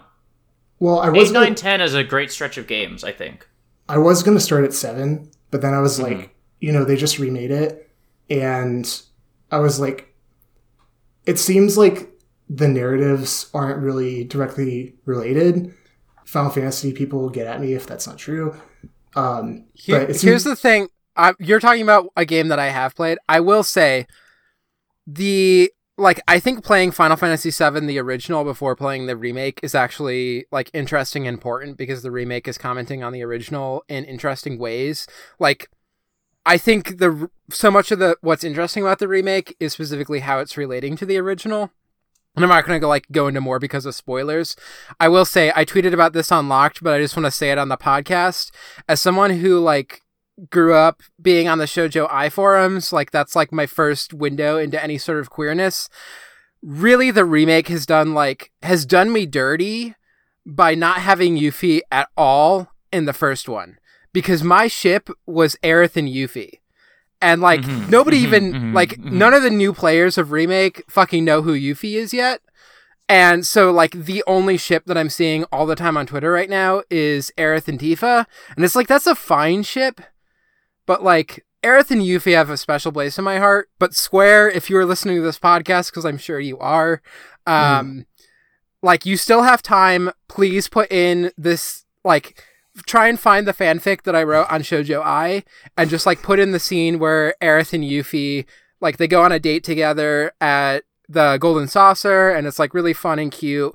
And then the second half of the fic is they go back to their hotel room and Aerith finger bangs Yuffie, and it's yeah, like, if you could, like, you don't have to include that second part, you don't have to include the hotel room, but, like, if you do, I will love you so much. It doesn't have to be in a hotel room. Yeah, it can be, like, in an alleyway, like, outside of the Golden Saucer. Like, that's fine. Like, however you want to, as long as, and it has to be Aerith finger banging Yuffie. Like, don't do it the other way around. That's not what the vibe is. That's not what the ship is. Okay? So, when I do eventually play the Final Fantasy VII remake, I will be thinking about this, like, throughout. So at least in my mind, this will be present in the first, like, remake part 1, if that gives you any consolation. Yeah. I will say, like, Aerith and Tifa is cute, but, like, Tifa's just too tradwife for me, especially in the remake. Like, the remake is, like, extremely tradwife. I say this as a person who, like, jokes about wanting to have tradwife vibes. Tifa is too tradwife in the remake. It's not a good scene. You are very Aerith in that, like, when you first look at Aerith, you're like, oh, she's tradwife, but actually she extremely is not. She's, like, a full-on communist. That is very you. Yeah. And then I'm just like an extreme brat, so that's why I'm Yuffie. Like, I agree with you. I'm Yuffie in this situation. Yeah. This also makes sense because when I was playing the original FF7 in, I think, 2019, I posted, I would die for Yuffie the moment I met her, and so, yeah. So, I now regret, like, the decision I've made, not playing the original, like, FF7 first. You know what? So the reason I played Final Fantasy VIII in 2020 was that I had tried playing 7 in 2019 and really severely bounced off it. I think 8 is a much better... coming at things now, I feel like 8 is a much better, like, entree into what PS1 JRPGs are. I feel like I've been, like, picking away at Chrono Cross very, very slowly, and I feel like I wouldn't, like, parse that game at all if I hadn't played 8. I think 8 is a really good, like... I think 8 makes a good case for what is so special about, like, this, like, time period for RPGs, and so I think you made the right choice. Yeah, so. Okay, good. Final Fantasy VII and, like, Chrono Trigger occupy similar places in my brain of, like, the games that got codified so extremely into the JRPG genre that, like, when you go back and play them, there's still stuff that's, like, interesting about them, and yet what has come after is, like, so deeply indebted to it that it's no longer interesting or innovative in, like, the same way that Final Fantasy VIII is doing something really interesting and is, like, a thing that hasn't been replicated in the same way throughout the genre. And one thing got pulled from Chrono Cross, which was the enemy is on the field, you can see it, you run into it, that's how the fight starts. in a way that like Chrono Trigger gestured to but didn't really do. Like you couldn't like avoid fights in Trigger in the way that you can in Chrono Cross. And also avoiding fights in Chrono Cross is like very thematic to what Chrono Cross is. But like most JRPGs now, or like a lot of them, have veered away from active time battle to here's the thing with a hitbox, and if you run into the hitbox, and like usually I think especially Xenosaga was the one that like developed you have to do some sort of attack or like try to hit it from behind or whatever, and then you get an advantage, or if they hit you, like they get an advantage, which is like extended on into the genre now. But like the battle system of Chrono Cross is so weird because it's like you're like building weird combos that involve doing physical attacks and then doing like magic at the end. And there's no MP. Like you literally just build up like the ability to use magic from doing physical attacks. And that's just a thing that hasn't like really happened since, except like kind of Xenogears did it, but not like as cohesively I think as Chrono Cross did. And then like Final Fantasy VIII just has like this weird gambit system that just like, I mean, I guess... Oh, I love it so much. Like, I love it so much. I don't know if it's out yet, but, like, I know Christine loves working on some RPG that, like, is inspired by that stuff, but, like, it has not extended either. And some of, like, what's exciting about going back to especially that era, like, there's so much interesting stuff happening with JRPGs during the PlayStation 1 era, and there's so much, like, weird experimentation, and I feel like you don't get that same level anymore. Stuff has like codified or solidified into like, here's what turn-based stuff is like, here's what active time battle or whatever is like, and you don't like get this full breadth of just people doing weird stuff with combat systems that are like exciting and refreshing. Like I love the like Shin Megami Tensei games, but they're just like, it's just the pinnacle of like taking into account ailments and like weaknesses and stuff. It's like, it like they haven't really changed the formula at all with like the Persona games and their Shin Megami Tensei games. They've just like refined it. Well, and I think it's an economics thing because I think in 1998, Square could pour like a shit ton of money into Final Fantasy VIII, but because game development was cheaper back then across the board, they didn't have to like bet the entire company's financial future on it, and so like could make Final Fantasy VIII a little bit weird and a little bit strange in a way that, like, if Final Fantasy VII Remake Part 2 bombs, like, Square Enix might go bankrupt, you know? Yeah. Well, it's also this thing of, like, the reason why I didn't play Final Fantasy VIII is because I was playing Final Fantasy VII. I got to the part where, spoiler alert, Aerith dies. And back then, it was actually a, like, surprising thing because the internet didn't know about it yet. And I was so upset at the game that I just like didn't play it for a month. And then I came back and I was like, what the fuck am I doing? What the fuck is going on? I don't know what to do. And then I restarted it, but I still understood, like I still knew what I did before. And so there was a part where I thought I was supposed to go to the Golden Saucer, but actually I was supposed to do something else first. But I somehow managed to get my, like the little buggy that you have into Golden Saucer. And what happens if you, like, glitch out the game where you get into Golden Saucer before you're supposed to is that you just immediately go to the prison part, but you can't talk to the person to get out. This is a glitch I have only seen people talk about with the PC version of the game, but I had it happen with the PlayStation version. And by the time that happened, I had watched my brother beat Final Fantasy VII. I had watched my brother play all of Final Fantasy VII, and I was just like, I'm done. Like, my game, like, I saved in the prison. I can't escape the prison. Like, I literally have to restart a third time and I'm just done. So I saw all of Final Fantasy VII, but I never beat it. And then that was around the time that I think Chrono Cross wasn't out yet, but they were talking about it in like the gaming magazines I was reading, and I was like, this sounds cool. And then we got it, and like my brother was playing it and I was playing it, and it was the first game that I beat before my brother did, and it was like I love this game so much. And that's like specifically why I never played Final Fantasy VIII, and it's because like literally 7, 8, and 9 came out like a few years within each other, as well as Chrono Cross, made by the same company. They were just like churning out games in a way that they do not anymore. No. And so, yeah, it was like so much easier, I think, for them to just really experiment with like, what is this going to be? Because they were just like churning through them so quickly. In There's a way also that like I don't even story understand. in here.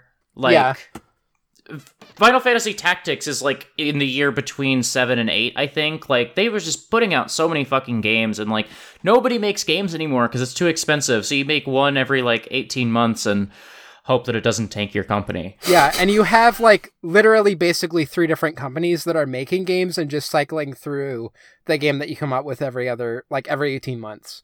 Yeah, it's very iterative because there is such a like need. I think Autumn, I think you really hit the nail on the head where it's like we can't afford to risk like our players' comfort zone, because if we take this risk and then they reject it, then the consequences are just too great. So we can't really like put people out of their comfort zone. I mean, this is what happened with cinema as well, is that like most large movies now, like if you watch Marvel movies, they are actually mostly like extremely expensive animated movies. There's just so much like, there's so much that goes into making movies now that are just incredibly expensive. And like, again, it's like more using human beings as like props in an animated movie than it is putting in animated special effects into a live action movie. If you like really break down what's happening, if you watch like any more Marvel movie, basically. And what's like happened is that the cost of making those movies is just so high that they like they are increasingly, I think, sticking to here's like formulas for a genre that seems to sell well, and not taking experiments in the same way that if like you even go back to like the 90s, I feel like there was just way more weird movies coming out of even like what would be considered like mainstream, like this is the big blockbuster stuff. Like if you want to like listen to a podcast that talks about a bunch of stuff that is like weird blockbuster stuff from the 90s that was just like bizarre that this was a big movie back then, listen to Swim Fans. I haven't mentioned them before, but like friends of the pod. I'll probably have some of them on at some point. So I watched the Aragon movie today, and like you could just make a bad movie in 2006 and it didn't really matter in a way that it matters now. Yeah. Like, I love Dragonheart. That is a bad movie. That is a big budget bad movie. I think this is the 3rd or 4th time Nora and I have watched Aragon together, and like every time I'm like kicking and screaming like, no, it's bad, and every time like 20 minutes in I'm like, oh, this is great, what am I talking about? Yeah, I think we all have some movies like that where it's just like I watch this over and over again inexplicably. But just skip back like an hour maybe to when I'm talking about the Dead or Alive movie, a movie that again I do not recommend most people watch because the serious content warnings. But yeah, I've watched that movie many times, specifically because I want to then watch Dead or Alive 2, which in my mind is a true masterpiece. So speaking of like having to do things before doing other things, like the Final Fantasy thing, I like, so the remake of Final Fantasy VII came out, and I was like, oh yeah, this seems kind of interesting, but like me being me, and I think I've talked about this before, like on the podcast as well, and I'm just like, okay, here's the thing that I want to play or watch, but like in order to do that, first I have to do like all of the prequel shit. And so that's how I landed on 8. And my reasoning at the time was like, well, I'll just treat, since the remake is out, I'll just treat, Final Fantasy VII remake or Final Fantasy VII as like Final Fantasy 16 and just, do it that way. But my thing with Final Fantasy actually goes back like quite a few years. The same friend that I was referring to, Autumn, you weren't here for this bit, but the same friend that I read Captain Underpants with all the time, he had a PS1, and he was like really into Final Fantasy when we were in like elementary school.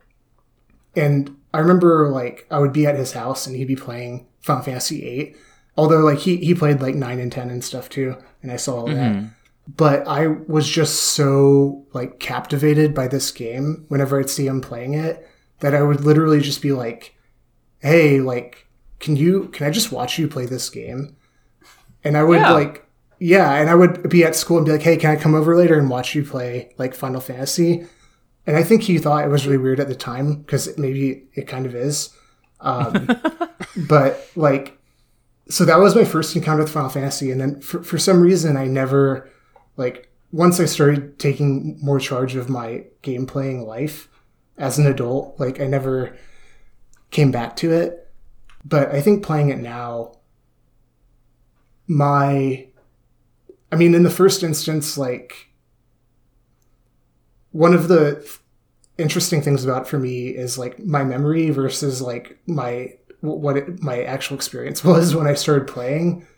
I think my memory of it was like, okay, yeah, I have this impression of Final Fantasy VII being this like more like what I would now call like more anime, like fantastical, like tone and just like world.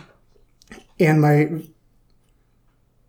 impression of 8 was like, oh yeah, in 8 it was like this much more like gritty, realistic, like quote unquote like adult series where people like, like this guy has a gun and like, or multiple people have guns and like there's, mechanized like combat and shit.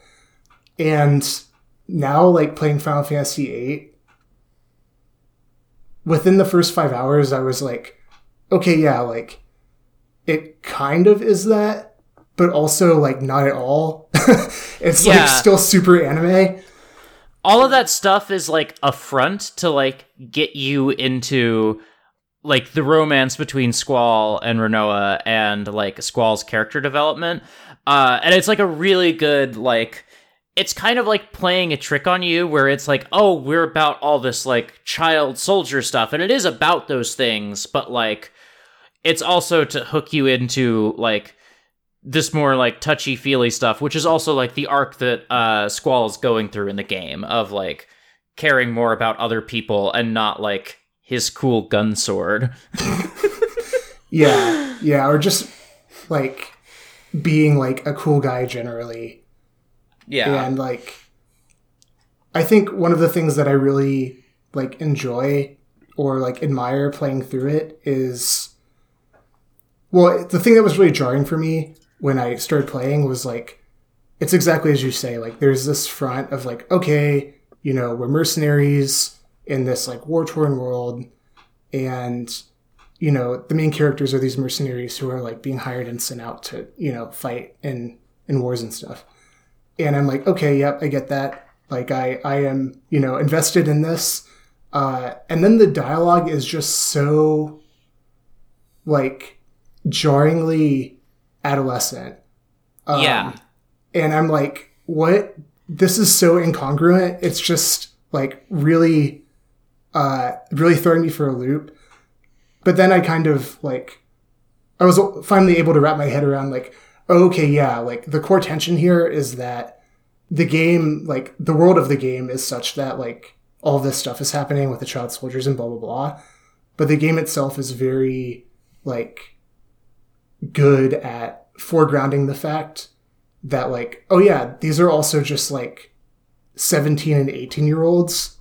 And this is kind of, like, how 17 and 18-year-olds really are. Right. And we're not going to, like, let you forget that they're 17, 18-year-olds. And so you have all of this, like, really weird, these, like, somewhat cringy, like, middle school, early high school, like, thoughts and feelings. And, like, Squall being, like, just comically, like, the classic standoffish adolescent, like, boy. Mm-hmm.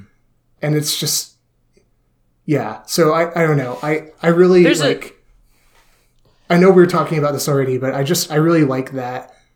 That's like the first thing that I would say about Final Fantasy VIII is how it, like, this tension for me is really rich, where it's like, you know, the veneer of like the world and the events and everything that's going on, and then also its insistence on like making you constantly aware of the fact that like who these characters are and like, you know, where they're at in life.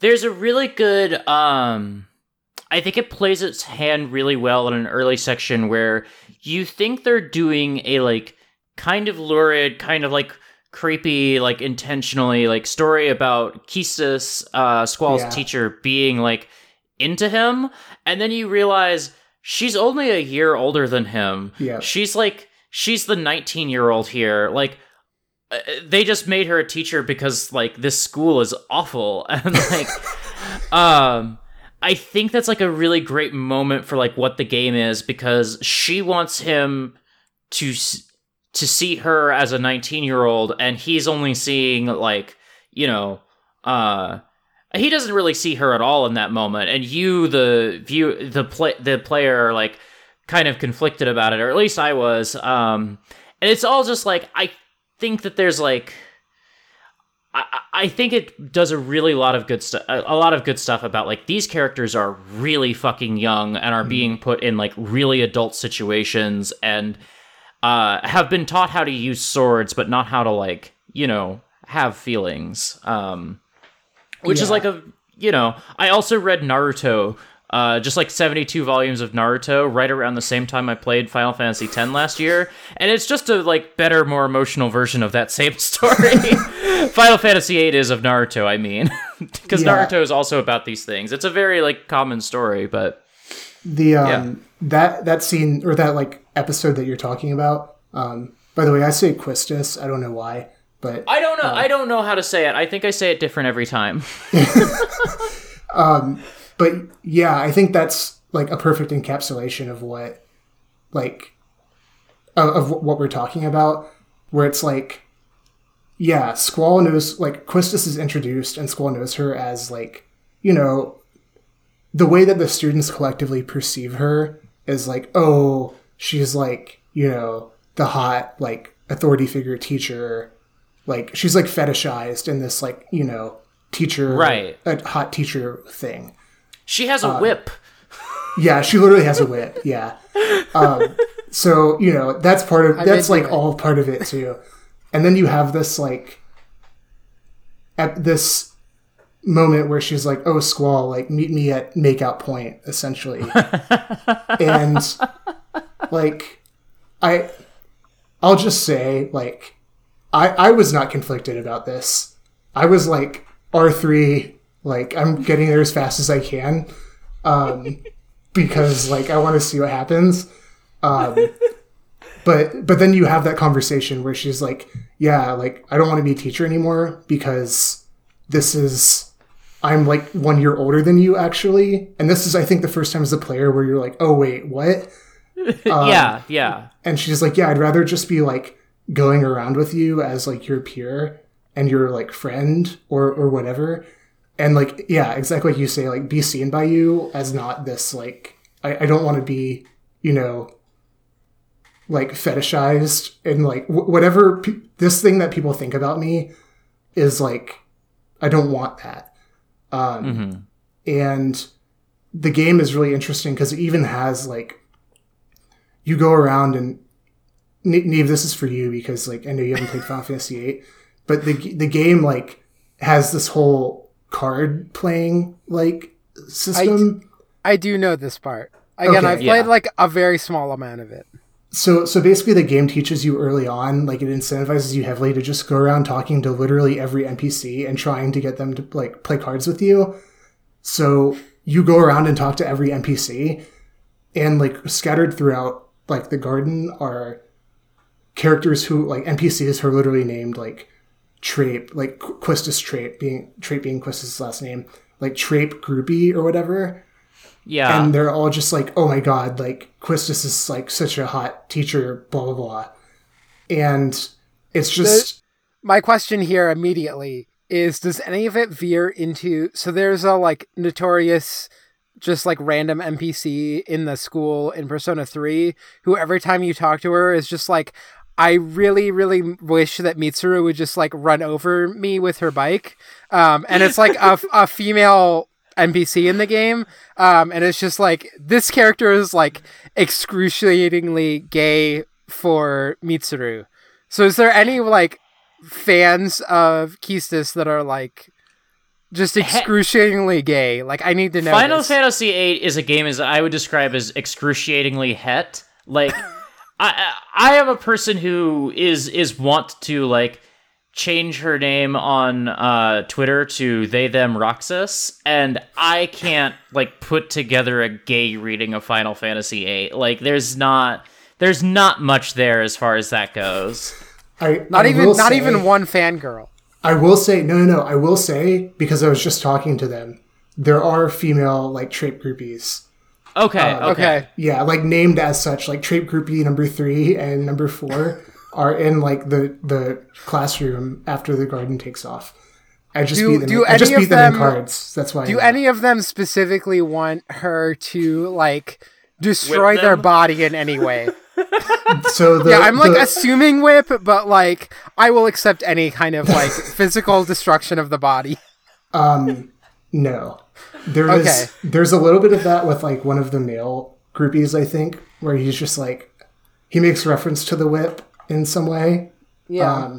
But I can't remember exactly what the dialogue is, but the female groupies are more just like, oh, like Quistis is so amazing. It's like an adoration type deal, instead of like a, I want Quistis to punish me.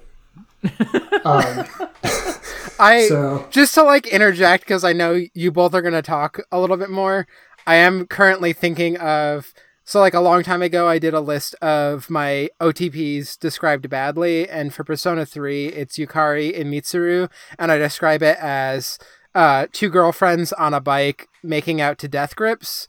And then I after that did my Persona 5 like OTP, which is the main character Joker and then Makoto as two girls on a bike making out to charisma.com. Because this also like factors into my reading of Joker as a trans character, which if they made explicit would make all of the royal content make way more sense. But anyway, like that's my two main Persona ships is girls on a motorcycle making out to music. And the vibe is just, is it Death Grips or is it charisma.com, which is like two office ladies in Japan doing hip hop? So it's unrelated to that because I can't. Yeah, follow that up, Connor. This is the dynamic of the podcast, is I just say the like gayest shit I can possibly think of, and then Connor has to somehow respond to it. Yeah, it's the question bucket, especially. I'm just vibing. Yeah, I mean that's what I try and do also. The question bucket, especially, I'm glad that I got to go first this time, because last time it was just like, how do I even follow this? Yeah. But so okay, tangent of my own kind of. Notwithstanding all of this stuff that I just said about Quistis, because I don't think this is why. But if I were to like imagine you as a Final Fantasy VIII character, Nia, I would actually. I think you're closer to Quistis than Rinoa, as far as I've seen. Just because Quistis is like, yeah, like I've been a teacher, like I have my shit together, and like I know I'm like fully capable of like having responsibility and being in charge of something, but also like I want to be like, I also want to cut loose like sometimes, and I want to like be comfortable enough with you to the extent that I can also just like cut loose and not have to be like, the GM or whatever, like all the time. Yeah. Mm-hmm. So, and Rinoa to me, like, I don't know, there may be more in her character arc, but I see her as like, I think she's a little like, she has less direction than like I imagine you having. Yeah. Yeah. So. I mean, I've just been informed that she's a brat, so again, I don't know these characters, but I know that I'm a brat, so Yeah. I just noticed that we're an hour into this and we've only answered one question. Well, it's okay because we only had 2 and we've already answered 1. Yeah. Okay, I feel better. Yeah, I think so. I'll just try and wrap up the Final Fantasy VIII stuff because I know Autumn, you'll have comments as well, and I want to make sure you have a chance to go wherever you want to go with it. So the other thing that I really like about Final Fantasy VIII is the systems.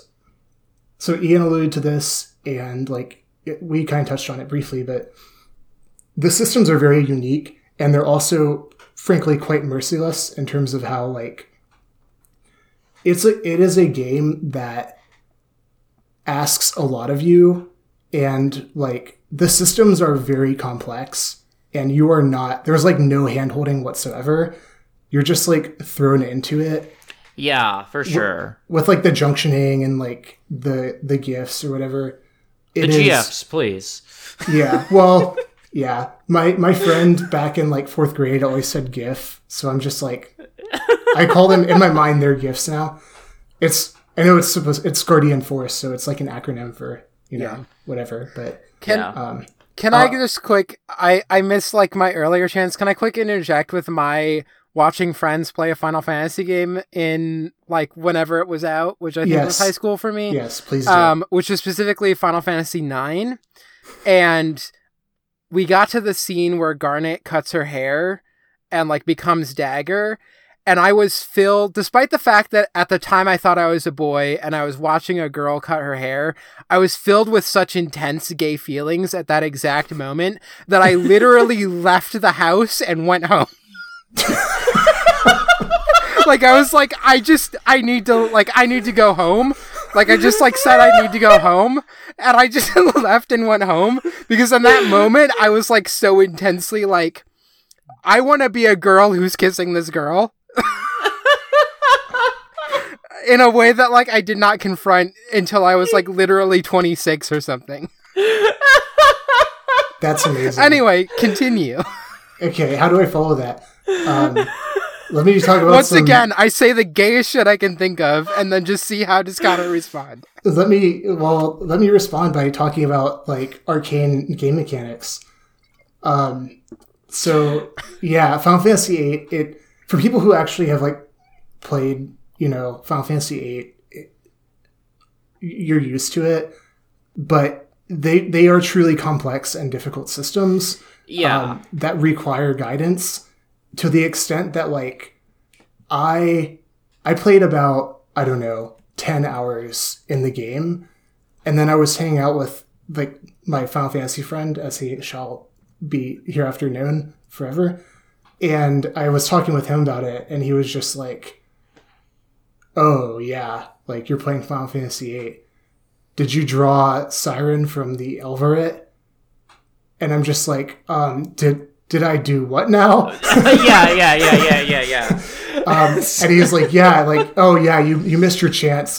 Now you won't be able, now you don't have Siren, and you won't have Siren until the final boss battle. So yeah, I guess on this playthrough, you just won't be able to junction to magic attack, which is actually a really important thing that helps you a lot.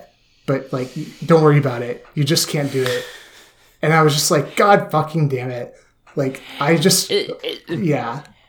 I had a really rough time when I started 8 because, I pulled up a guide and it was hey, so you need to go to this beach outside the school and you need to grind until you get 100 of this spell. Yeah, and then you need to go and do this triple triad to get this card so that you can flip it into this card.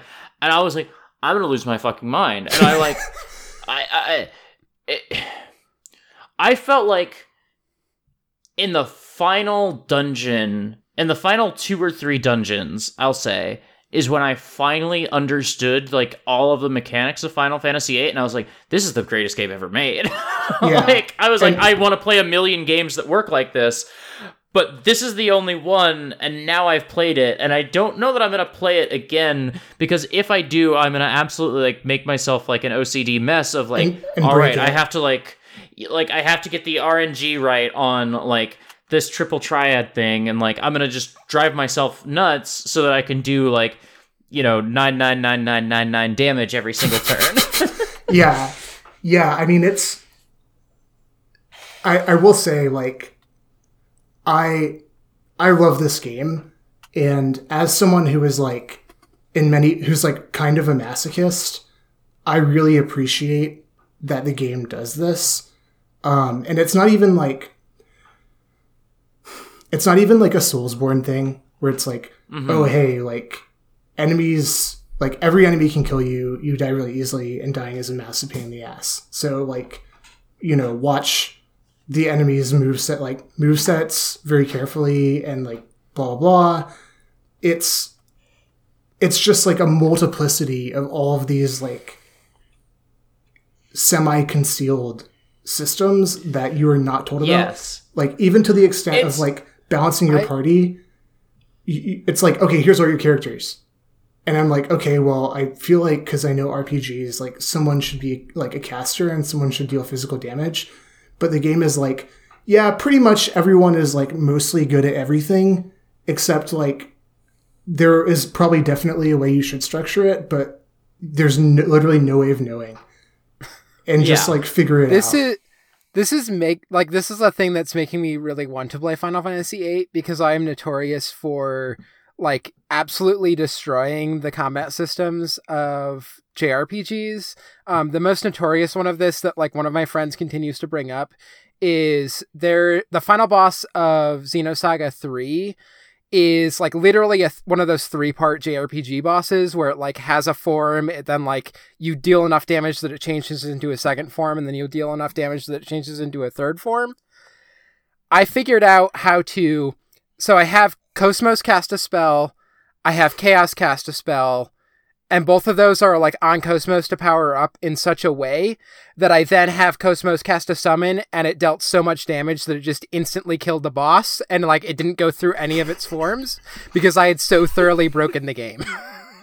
Yeah, there's I have watched somebody like, because A is a game that can be just like broken wide open because they just stuffed it with so much stuff that like they couldn't think about like all the implications, because who cares?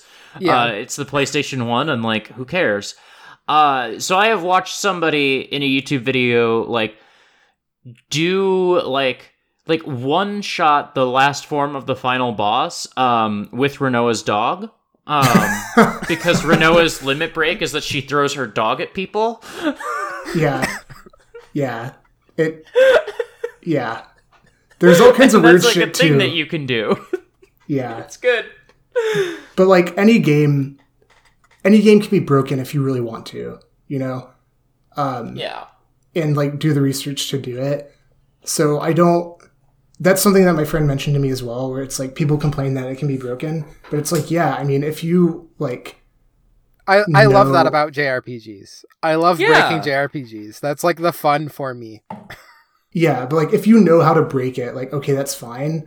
But then you're not like, that is a way of playing the game that like whatever you can do. But as far as like what the game itself presents to you as someone who like, coming in cold, the experience that you'll have, it is like this, that it's like extremely taxing and requires unbelievable like attention to detail to learn like the very few vague signposts that the game will give you to do certain things. And there are like very few. Like no one will teach you how to spot them, but like if you figure out how to spot them, like then you're kind of on the way.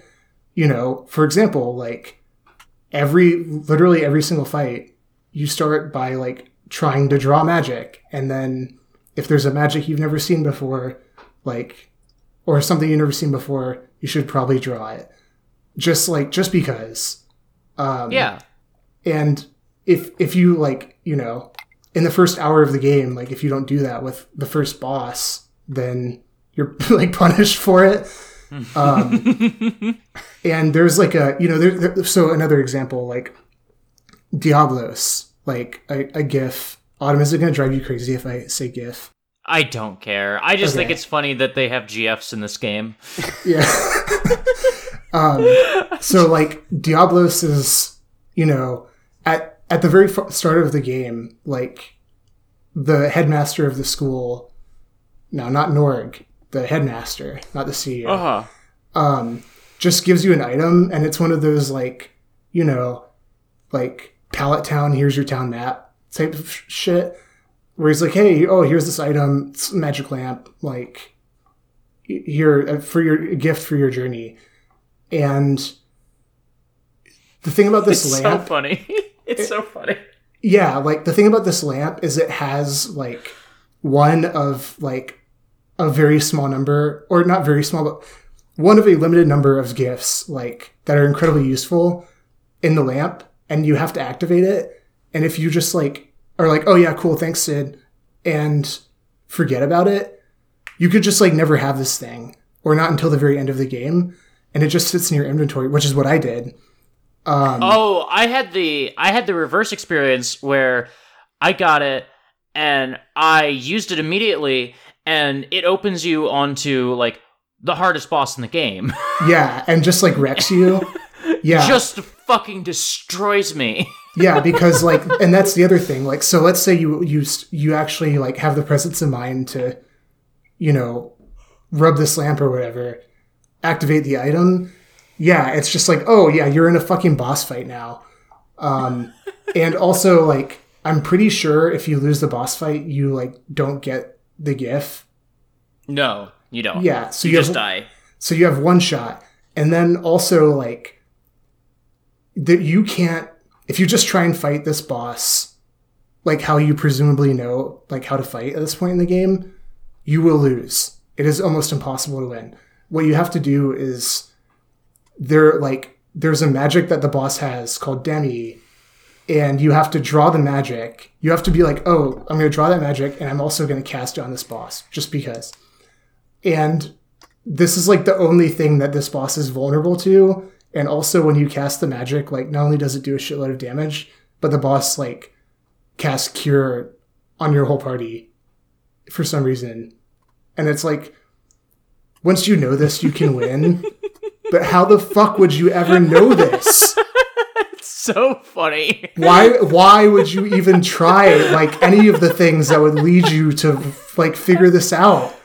And the game is just like, yeah, here you go. You know, don't forget the lamp. Also, like, you have one shot at this unexpected boss fight.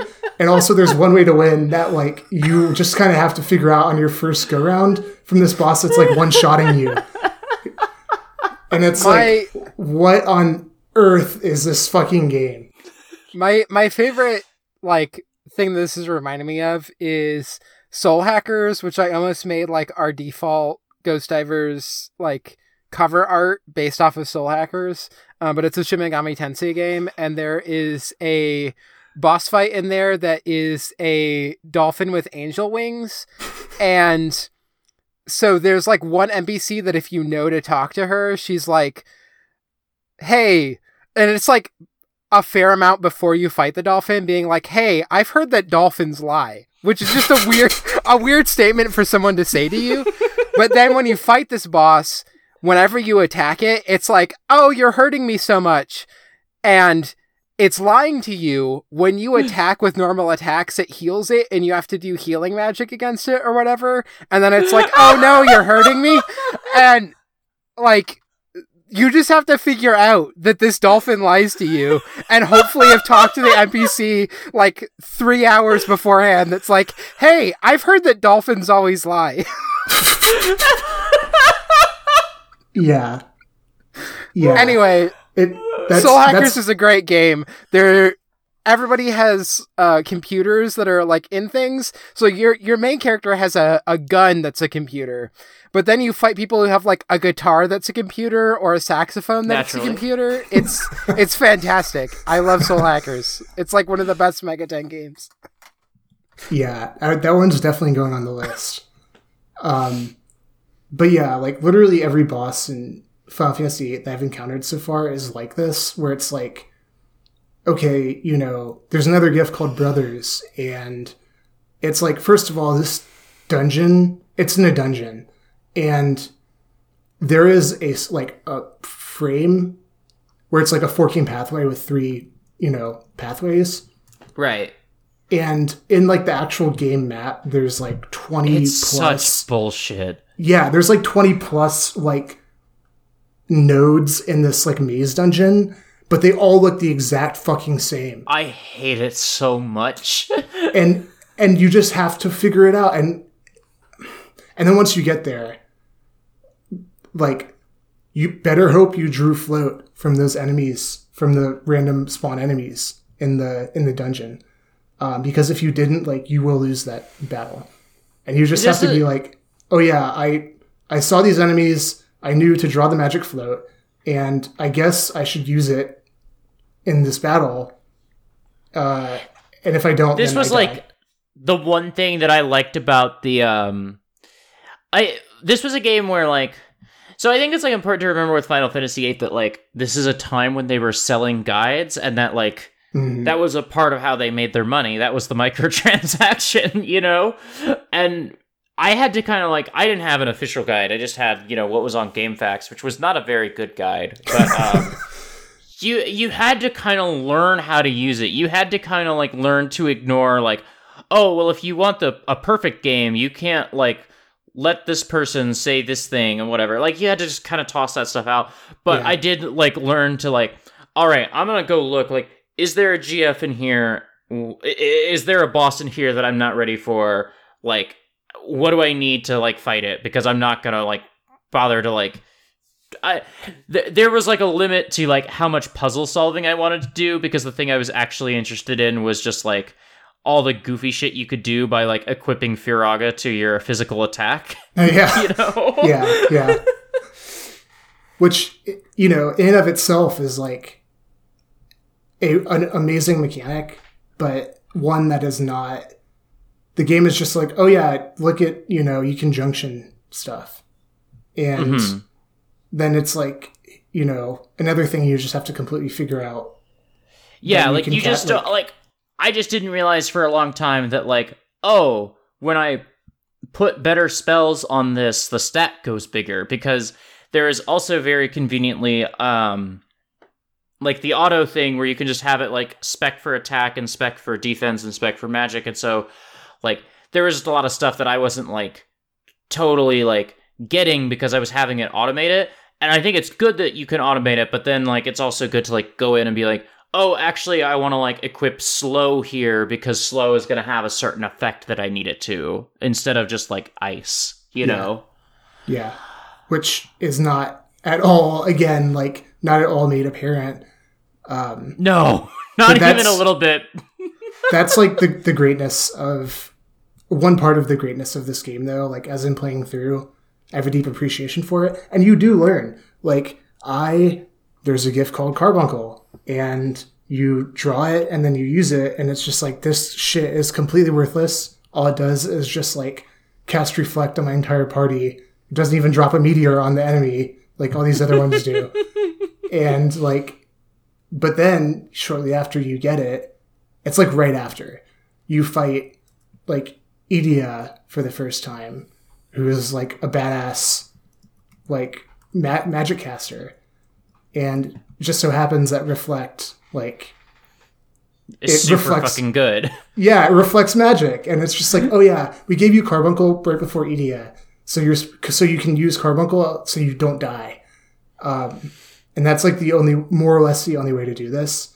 And yeah, your point about the this being the era of guides, I think is really apt, because like I've actually had that thought playing through it, just being like, you know what? I bet like they just like sold guides for this shit. I remember when they would like sell a paper guide, and like that's what they're like playing to, I think. I remember going to the fucking Hastings, and you could just like see like the whole like they had the display cases of games that you would need like to get somebody with a key to come over and help you with. And then if you turned 180 degrees, there was like shelves and shelves of guides. And like, I don't know, that's just what video games were for a long time, until that's not what video games were anymore. Yeah. But yeah, like I don't know. I've gone on about Final Fantasy VIII I love how hard it is. I love the complexity of the systems. And yeah, I mean, like you, Ian, I love the characters, the themes. Like pretty much everything about it is just so... It's just so appealing. Even down to like... The one last thing I'll call out on the character thing is like... Irvin Kinius, he is presented as like this, you know, macho, like cool sniper guy. And at this point in the game where you get him, you're like, okay, yeah, like this is the moment where we're actually going to get the guy who is this, because we have all these like teenagers, all these like very emotional teenagers who we're learning are like not the badass mercenary soldier.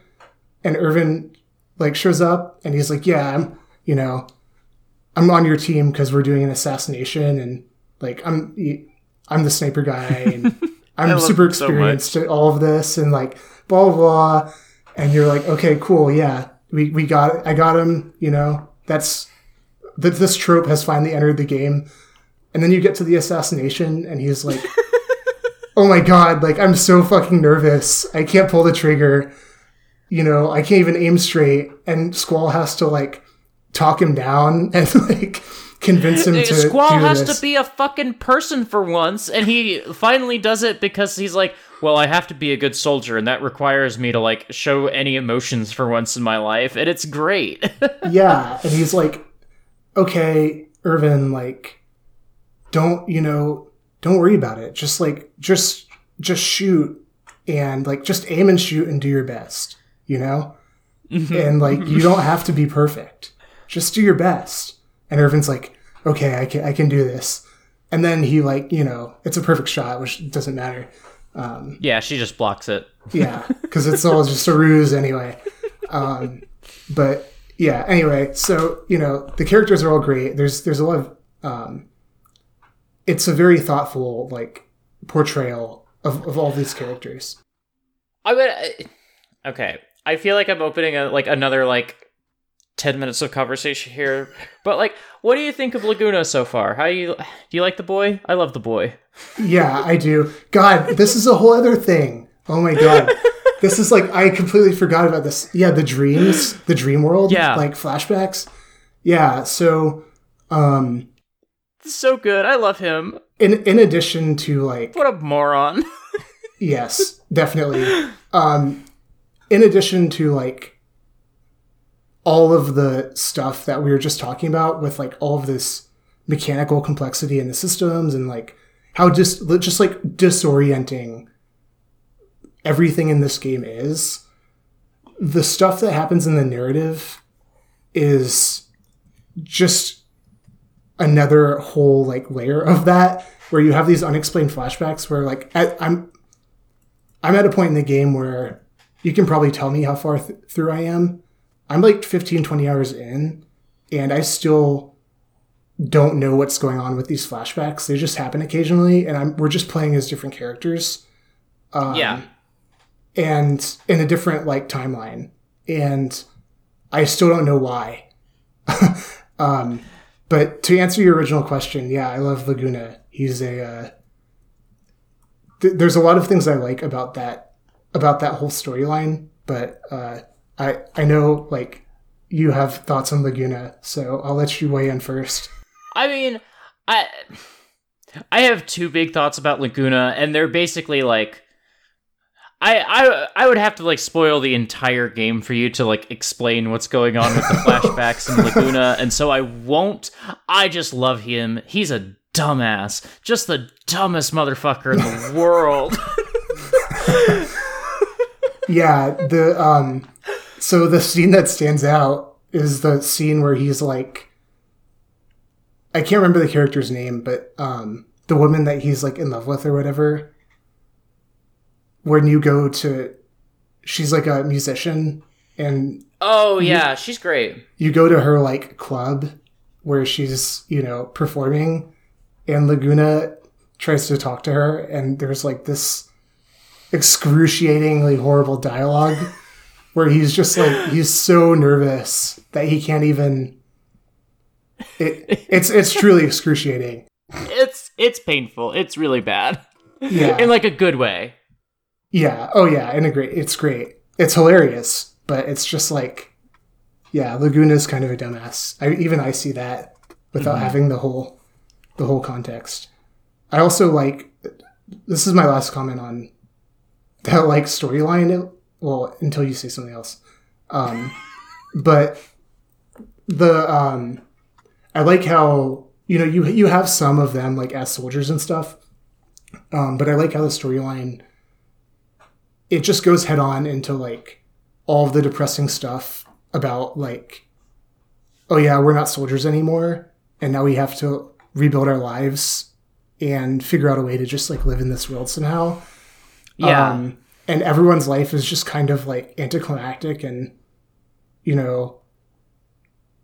somewhat like depressing. Like Kairos is like, oh yeah, I'm just drifting.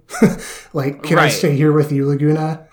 And Laguna's like, oh, I just ended up in this small town and I guess I'll just go around like fighting the monsters here. And then I can't remember the dude's name. The third guy is like, oh yeah, I heard he got a job as a prison guard. And it's like, oh god, this is depressing. Well, and also like this ends up being a clue because like I think after this flashback you're in the prison dungeon as the main party. That's a really good section because like I think it's really good in this game where you're so 360 degrees of like Squall's interiority to have somebody else say, what if I quit being a soldier? I could do that. Like, I could just make a different choice with my life. I don't have to, like, be the person, like... just because I was a soldier doesn't mean I always have to be a soldier. And that's, like, not something that Squall can ever consider until he's literally forced to be in somebody else's shoes. Like, that's just not something he would ever cross his mind, that he could stop doing this. So... I think that's a really good part of the game. That's actually a great point that I hadn't considered. I hadn't thought of it until I started saying it, and I played this game a year ago, so... Yeah, but the significance of the flashbacks for, like, Squall's character development, that's great. So, hey, Nia, are you still here? Yeah, I did go pee while you both were talking. But I was gonna rat you out if you didn't say it.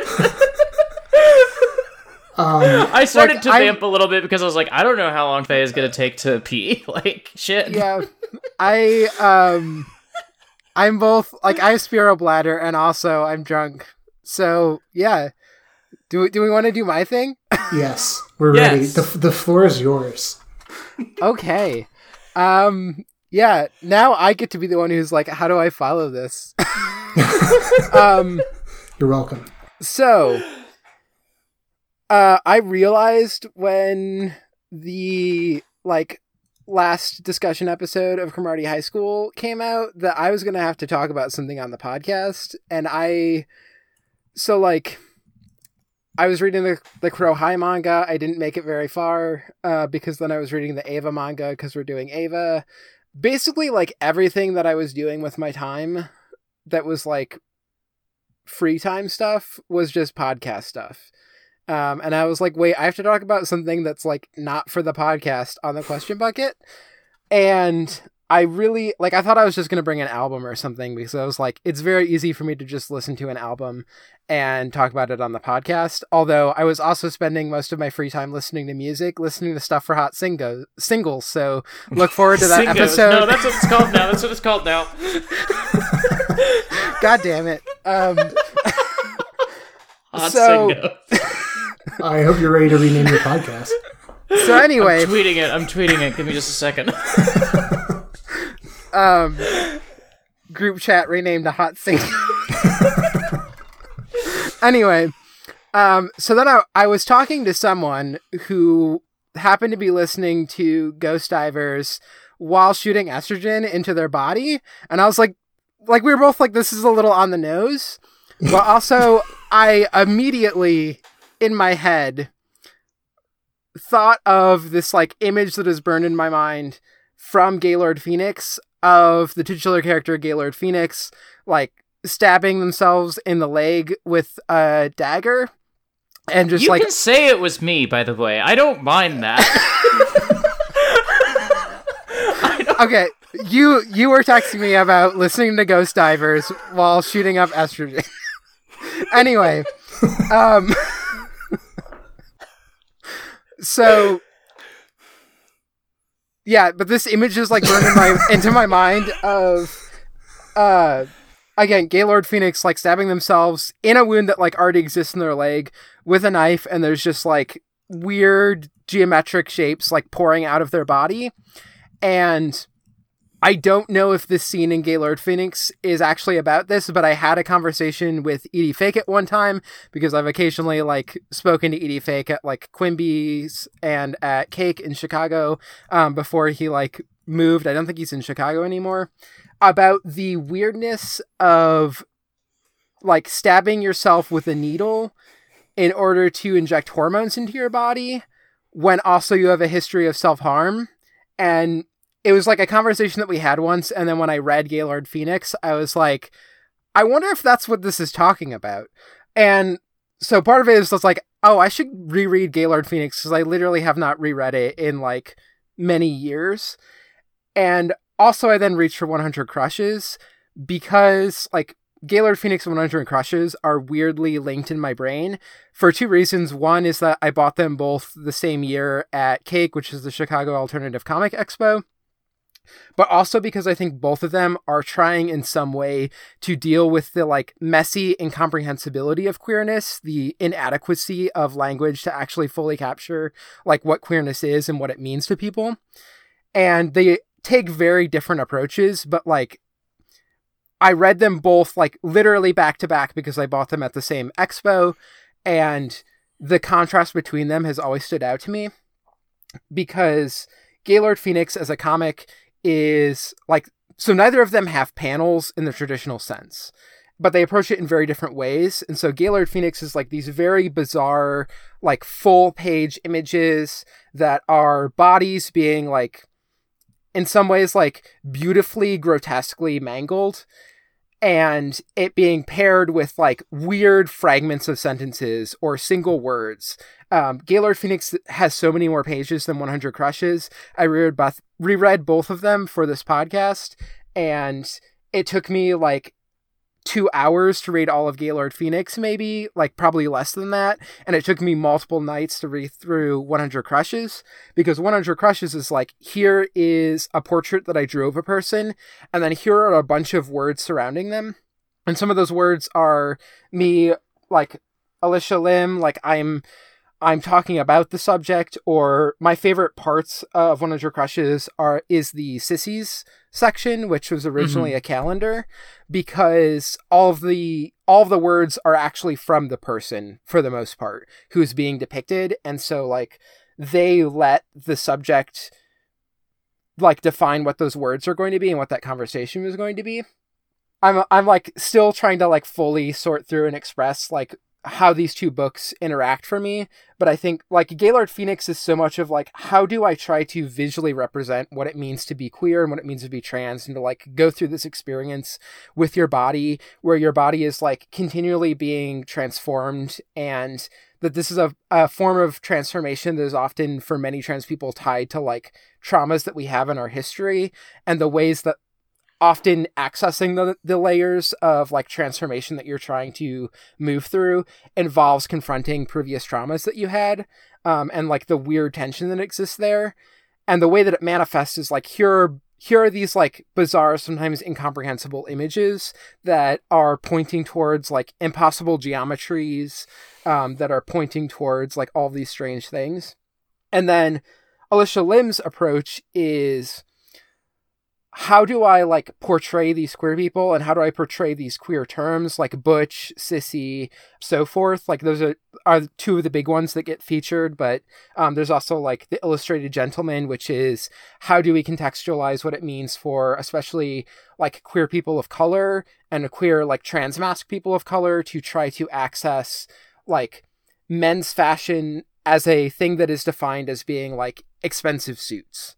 And like, what does that mean for a Black, like, trans masc person to try and go to an expensive clothing store and buy a men's suit?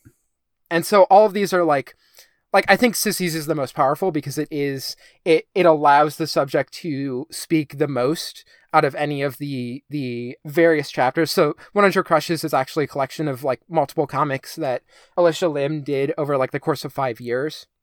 And so the first one that's featured is 100 Butches, but then there's also like Sissies.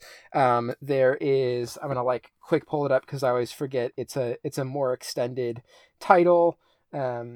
I'm like literally flipping through it right now. Oh, I accidentally went back to Sissies. The Hong Moon Lesbians of the Sacred Heart is the full title of that one. There's also one called Jealousy, which like closes it out, and for various reasons hit me very hard this time.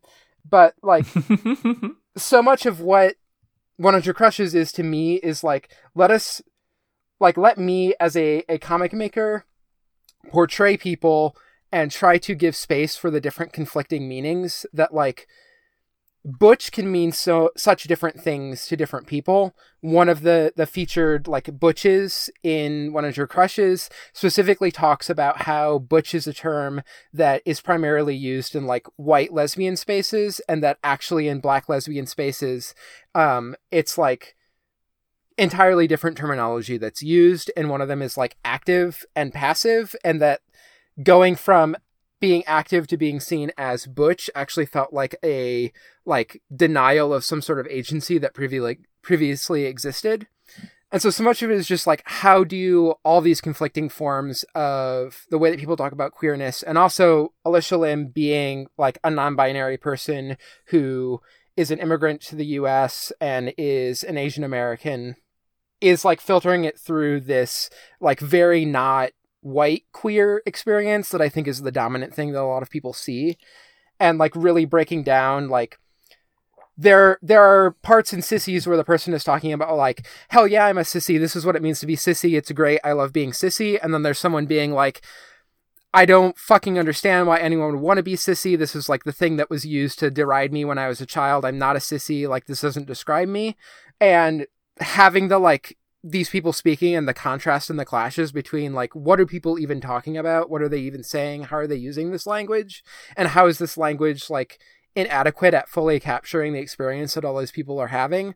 And then pairing it again with Gaylord Phoenix, which is such like, words show up and often the words are like even harder to understand the image when the words show up. In these ways, like that, both of them are like so tied up into trying to express something that is just like messy and is at the limits of what is language able to even do to express queerness, and taking such different approaches where again, Gaylord Phoenix is like, I'm going to eschew language as much as possible, or I'm only going to bring it in to complicate things. And then 100 Crushes being like, I'm going to specifically focus on language, but I'm going to like constantly have it in conflict with other things that other people are saying. So yeah, the part of it was just like, I wanted to revisit these. I love them both.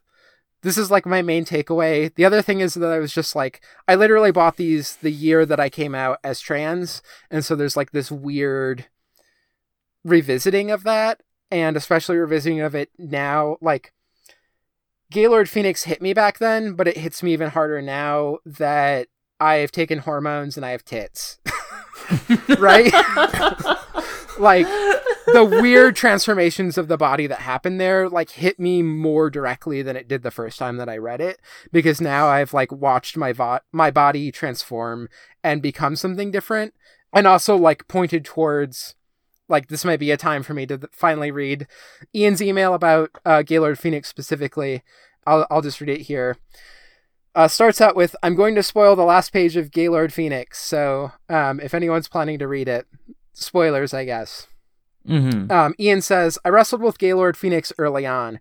It was just a little too abstract and occasionally harder to parse than I was comfortable with to easily follow it, especially early on.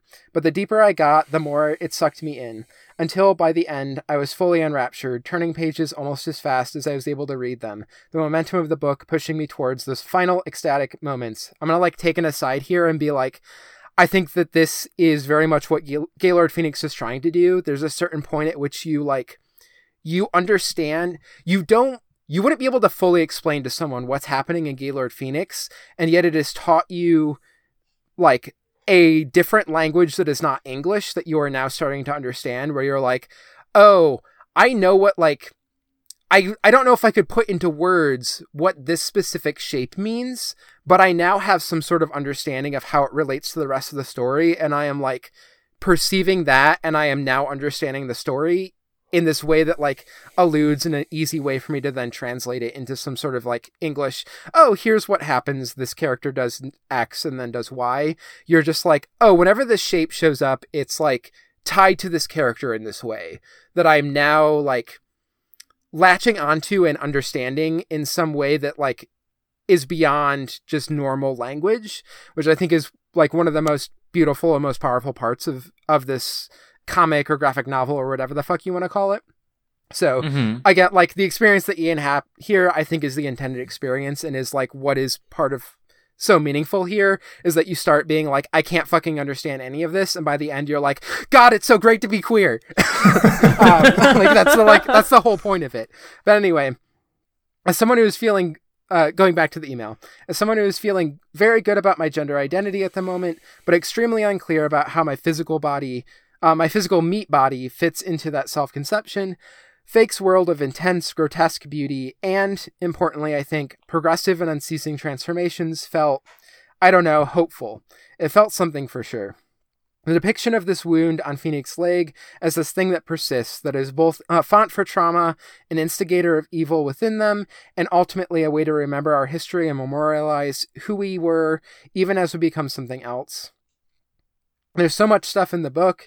The stuff I wrote here is 1% of everything it's got swirling around in my head. I feel like the book put me in a trance. Every beat of it felt super hard. At the end, the experience, I felt euphoric. Someday, I too hope to hold my own and partake of who I am, which is the final page of this. Yeah, it is this very... It is a very euphoric book. It's a very interesting book. It's a very complex book. There are things in it that strike me even harder now. Knowing Edie to some degree as a person that I interacted with as someone who once was slightly more involved in queer alt comic scenes than I am now. And knowing them as a trans mask person, and that Gaylord Phoenix is depicted as someone who originally has this weird penis-like cylinder coming out of their body that is then lost, is regained, then has too many of them, then loses again, then regains in weird ways. That the ultimate ideal that Gaylord Phoenix is reaching for is to have some sort of strange void between their legs that is incomprehensible. All of this stuff is it hits me even harder when I'm reading it now because of the weirdness. I have a deeper feeling and understanding of so I also did a mix that I think I actually sent to you, Autumn, called Body Horror Ode to the Final Girl. I may not have, but it was I don't think so. I can send it to you. It's this playlist that I made, and it is specifically about the key concept of it was this idea of if I ever made a horror movie, it would be a horror movie that is about the main character going through weird body horror transformations, and that they are the monster, but they are also the final girl. They are the one character who survives at the end, and that it is specifically surviving the process of turning into a monster and destroying everyone in your life, and yet trying to move past it. And I feel like that's what Gaylord Phoenix is. Also.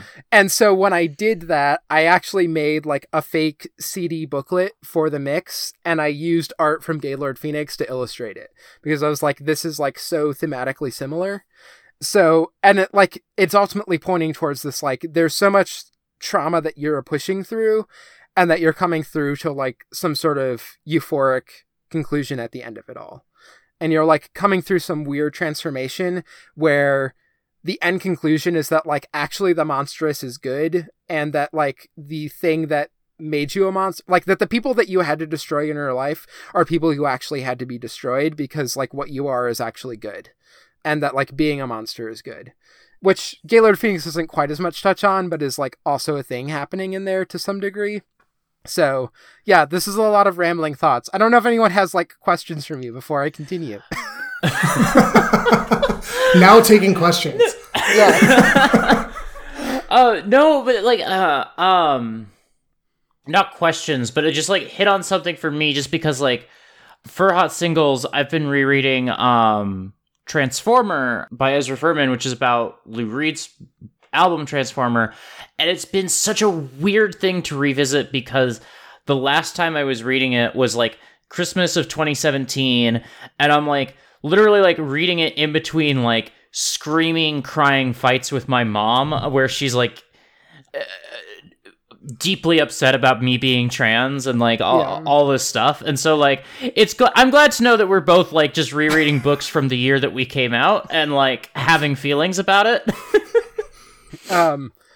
Yeah, it's funny that, so I've also been reading Transformer for Hot Singles, and one thing that struck me is there's a part in both Transformer where Lou Reed, I forget if it's specifically Lou Reed or someone else that's, like, being quoted, talks about being called both a dyke and a fag, and that also shows up in one of the, like, interviews that shows up in, I think, the 100 Butches section of 100 Crushes, as just this, like, in my mind, fag has always been, like, a definition of some sort of failed manhood, and reading both of those, I was like, it must have meant something different, like, 20 years ago, because, like, both Lou Reed and Alicia Lim are, like, older queers than I am.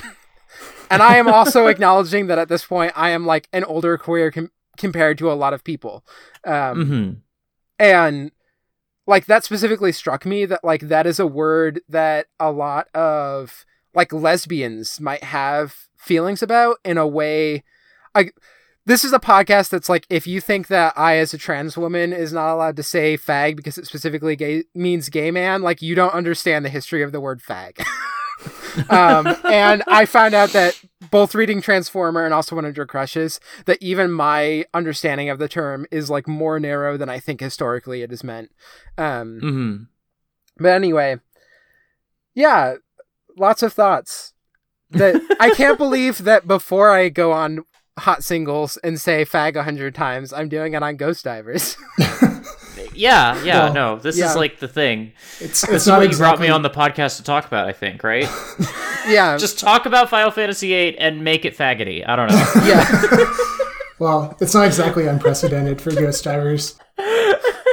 Yeah, I mean, I think as far as, like, my comment is not a question, but just an observation. And, you know, as I mentioned earlier, like, I haven't read Gaylord Phoenix or 100 Crushes, and I don't have any particular insight into the things you missed this, Autumn. Connor was like, I'm assuming Autumn has, and I'm like, what, you think all queer people read all queer comics? No. Well, we already had it out there about that. So, Autumn, if you want to hear that conversation, then, you know, listen to the Question Bucket, the final episode. You don't have to antagonize him like this. I am so, like, embattled. It's just a preview of what Rayoth is going to be like, Connor. It's just, it's so exhausting, and I can't handle it. This is the price that you pay for being Export Audio's token cis dude. So, I mean, if it wasn't clear, like, I'm joking, but, funny anecdote before I get to my comment, funny anecdote about being, in this case, like, token cis white dude, just because I don't think I've told this story on the podcast yet. Nia, you probably know what story I'm about to tell. So, we do, Autumn, you may or may not know, Nia and I and a group of our friends, we do, like, tabletop RPG stuff. The Discord we are currently recording this in is the Discord for that. Yeah. I was curious. I was like, okay, whatever. I don't know what this is. This is just like what we name our Discord for our friends group. It's an inside joke. But so, yeah, we do tabletop RPG stuff, and we're currently on a campaign that is like what this Discord is for. But we had a prior campaign that we were playing in like 2018, 2019, I guess. And it was like a, cyberpunk like future thing. And my character... Before you say how the character's name is pronounced, can I please send it to the chat so Autumn can see it and then have you say how it's pronounced? Yes, please do. Okay. It's amazing. Okay. It's amazing to me that you still remember how to spell that correctly. I love you for that. So my like funny joke to myself when I was doing my character creation was that my character's name was this, and the way you pronounced Autumn, it was Autumn. How do you pronounce this? How would you say this?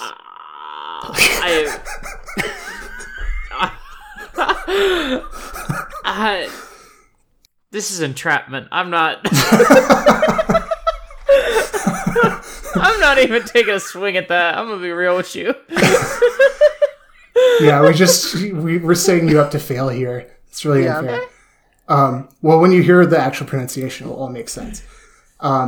So yeah, my joke for myself and everyone in the campaign was that my character's name was going to be this, but the way it was pronounced is Justin Timberlake.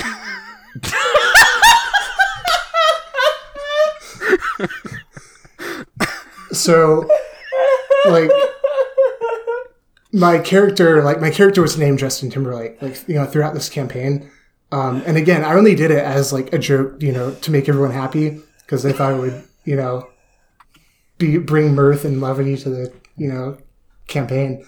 But so we did get some very good scenes with the doctor telling you that you needed to listen to Beastie Boys, who Justin Timberlake was a member of. Yeah, it was like a distant future that was somehow related to our current. We were just throwing in shit from our current real timeline as Yeah, the name of the bar that they all hung out at was Margaritaville because nobody knew how to pronounce margarita anymore. Yeah, Margaritaville. Wasted away again. So throughout the campaign, my character's named Justin Timberlake. And a lot of us, we didn't necessarily know each other before the campaign. So this was how we all became friends. And it was a very long campaign. So we got we all got pretty close. But us in the campaign and then us as friends was so conjoined that sometimes we would just refer to each other as our character's name. Mm-hmm. And so, fast forward to a year and a half into the campaign, and we were, one of our group members had a party at her house, and my girlfriend was visiting me at the time, and I brought my girlfriend to this party, and we were all hanging out, and I didn't even notice it, but some people were calling me Justin. Mm-hmm. And then after after the party, my girlfriend was were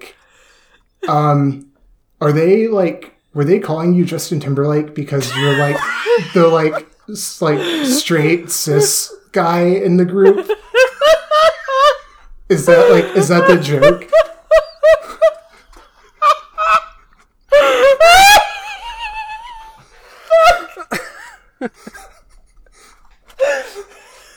So yeah, that was a fun conversation. You have always been our token cis straight white dude.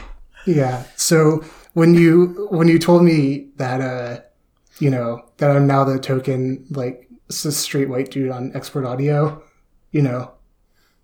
I did an inventory in my head, and I think you're the only cis person who's ever been on a podcast on Export, any Export show. That's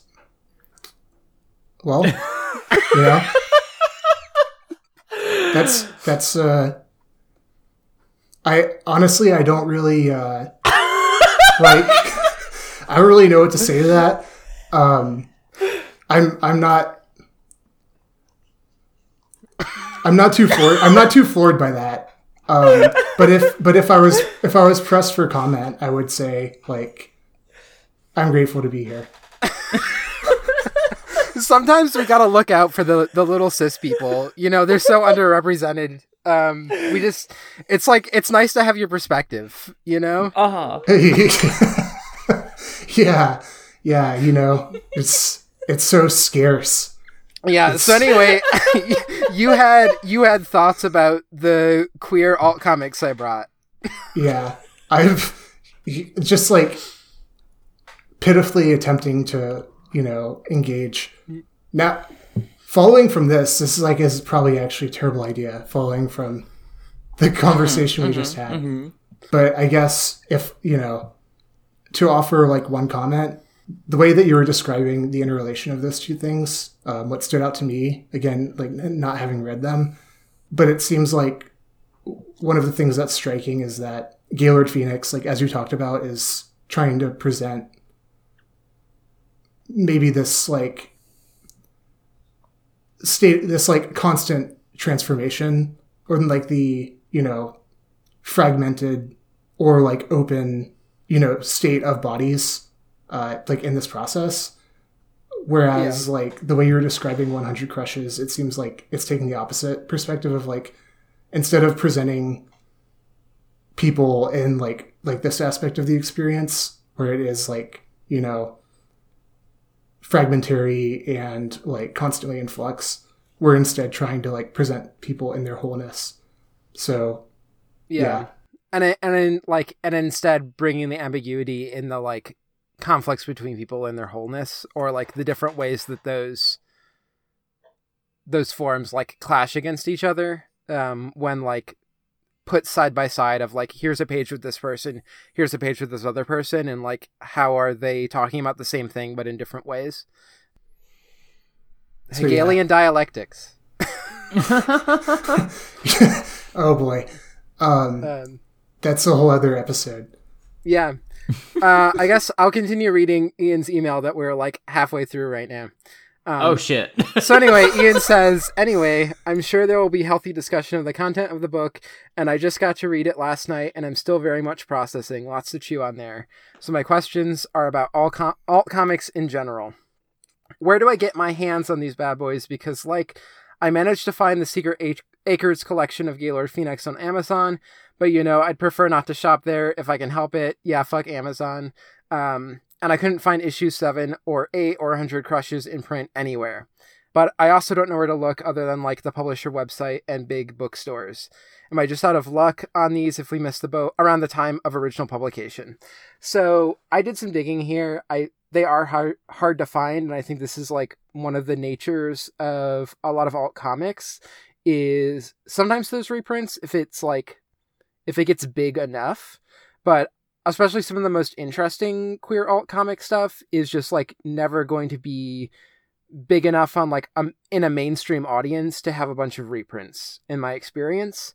And so I think the best bet here is libraries. People love to forget about libraries, but they are very rad places. And like most libraries are connected to this thing called WorldCat, where even if it's not at your library, you can still request it and get it through like another library. And they will like literally send it to your library for you to like get it and read it. And especially for something like queer comics, where you can like easily read it within a week. Honestly, I think this is like a great approach. And again, libraries are rad. If someone suggested libraries right now and they didn't already exist, like no one would fucking fund them because they're too fucking communist and like weird as like a concept. But yeah, go to libraries, check out WorldCat. I'm a big libraries person. I had a really hard time in college, and the Lawrence Public Library is like largely responsible for giving me any sort of space where I felt safe through that time. And there's just like a lot of stuff that libraries do that like people don't know about. I have felt like pretty uniquely unmoored this like the last I guess almost 3 years now living in St. Louis, where I have never like found a library that like I felt comfy in. So like people should go to the reason the public libraries in St. Louis are bad is because they don't get funding because people don't go to them. People should go to their public libraries and like, you know, agitate their, you know, city councilors to dump more money into them. They're important. Yeah. So yeah, I think that's my big thing is like libraries. They're cool. Support libraries. Yeah, you don't necessarily need to own it. I mean, I'm glad that I own both of these books because I love them a lot, but like, it's still cool. You can go read it. It's awesome. Yeah. The other question here is, how do I find out about cool, queer, and alt comics in general? I've been desperate to find more stuff like this, and I just don't know where to look for it. Google is useless. Nobody writes about things that aren't like superheroes or already popular creators, image, sci-fi books. And I don't know where the cool indie people are on Twitter or whatever. Please give the Hot Recs or some names blogs to follow if you've got them. This is one where like I can list some cool queer people that I follow. One person I'm gonna say is someone who's in our campaign and is a friend of ours, but Jesse Sabarsky does like, especially if you kind of like queer, like young adult style stuff, does some rad comics in that space. There's also like somebody who I've recently gotten into is, I am sorry if I'm going to like butcher this name because I am not good with Italian names, but I think it's Tess Silipoti, Scilipoti. She had a comic a little bit ago about like, it was specifically about like banking sperm when you're trans, like when you're a trans woman and like thinking about possibilities of having kids someday. And it like hit me very hard, even as someone who now has a kid. And I think like, she's doing interesting work. I'm totally drawing a blank because I like whoever. I don't think she does too much comic stuff, but the Mia, who I don't remember her last name, but she does like, she's Worst Girl Games. She designed the I've Never Done Drugs, Not Even Beer. I've never even heard of sex sweatshirt that I own. That's like one of my favorite articles of clothing. But I also feel like if you like followed her and paid attention to stuff that she was doing, you also might find other people who are like in her orbit. I'm like pulling up Twitter names here. So Tess is Gay Moomin like the comic character. And then let me just like double check on Mia. I should know this. I feel like I should know her but I don't. Yeah, I also don't, and I like feel incredibly dumb. Also, I'm searching Mia, and she must have like changed her username to something that's not her name. I'm trying to like. I follow her on Locked. Let me find this.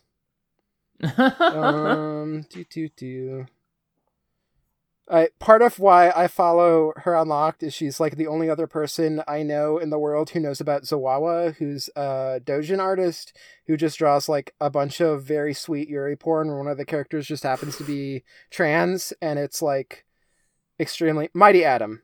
Extremely my vibe. But yeah, at Mighty Atom is Mia. Yeah, I mean there are like my big answer here is, so like, especially with the COVID pandemic stuff, I've actually been like feeling particularly unmoored from a lot of the queer comic alt spaces, because every year I go to Cake, which I mentioned earlier. It's the Chicago Alternative Comics Expo. They spell it CAKE, like the food that you eat, even though they don't spell comics with a K. But it's like there are a number of expos around. Like I know TCAF in particular, I think has more alt comic stuff. The one thing is that like you kind of have to like look into, is this a super like Marvel-y Comic-Con style thing, or is this like an actual alt comics expo? But if you can find one and like even just go there like 1 year and just really go around and like look at a bunch of comics and, you know, maybe chat to some of the people who seem friendlier. It really varies. Comics people can be really like off-putting sometimes. It's fine. Just read the vibe. Do they actually want to talk to you or not? And like, I feel like you will find people that way. And then once you find those people and you're like, oh, this comic like really appealed to me. I bought it. I read it. I'm connecting with it. and then like follow them on Twitter and see who else they're talking to and who else they're like talking about. And that's just like, that's how I got into queer alt comics, because like you go to like the Lambda award stuff and you'll find some stuff, but you're not going to like, 100 Crushes I think was nominated. So like you'll sometimes find these interesting things, but I feel like if you especially want to get like, what is the current scene? Who are the people who are like on the edge of this? It's really going to be expos where you're going to start finding it, and you're going to start finding like the people who are doing stuff you find interesting and being able to follow them. And that's, I feel kind of bad saying the answer because again, there's like a pandemic right now, but I don't know what else to say because that's how I got into this. And I haven't seen good blogs for this. I just haven't. Yeah, no. I used to be like a big like Marvel person, and like have basically spent like 3 years like, maybe I don't like comics anymore because I don't like Marvel comics because they suck.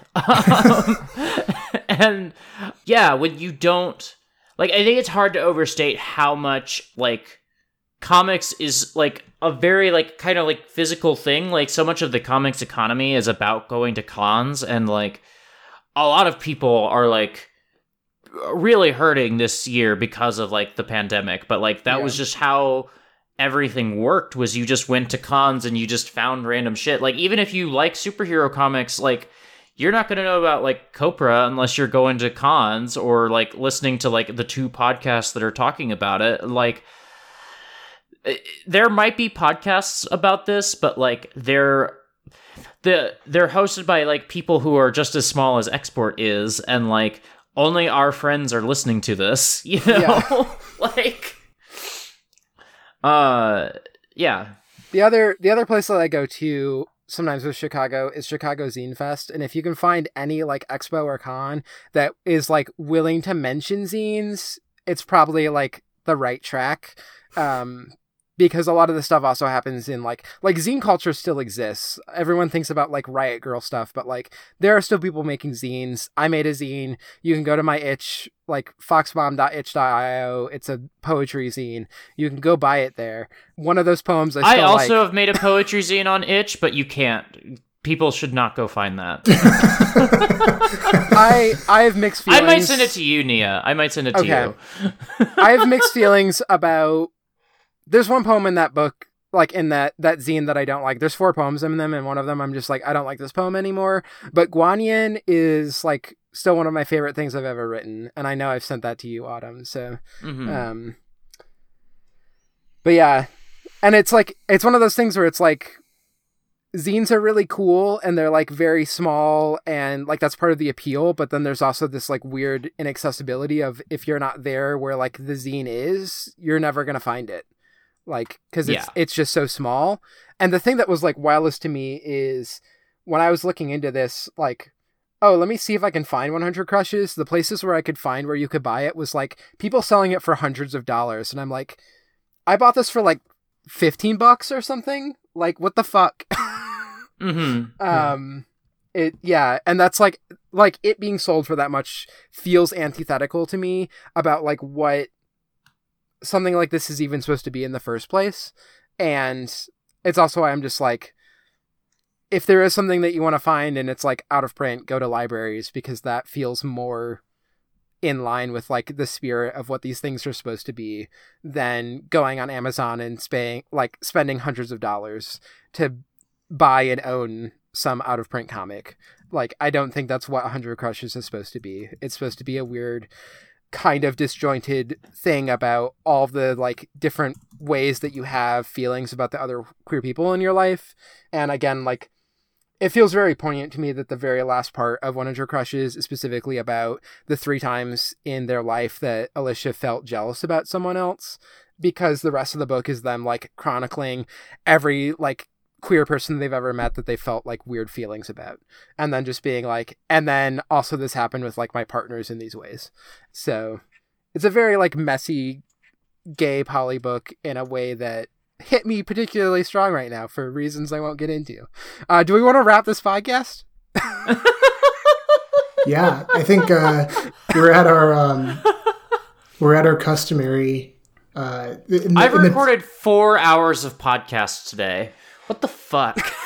And 3.5 is Ghost Divers. Oh well, I guess you haven't been the whole time. Yeah. So Yeah, this is 2 hours, and then the hot singles that I did today, which was just a bonus podcast. It wasn't like a real episode. Was also 2 hours. wow.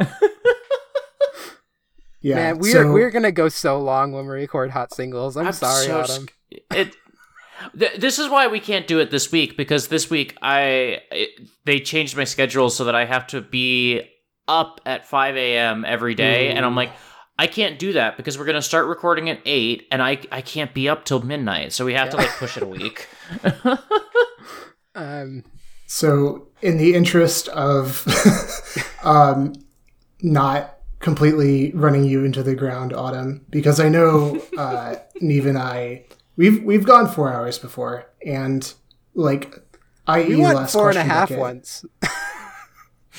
Jesus Christ.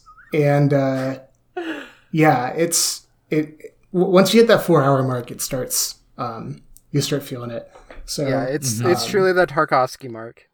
yeah, it is. That's when you start to, that's you're like fatigue hallucinating enough to where you actually understand Tarkovsky, or at least you think you do. Okay, so yeah, rapping. Nia, you normally do this, right? Yeah. So thank you for listening to this very focused, not weird tangents episode of Ghost Divers.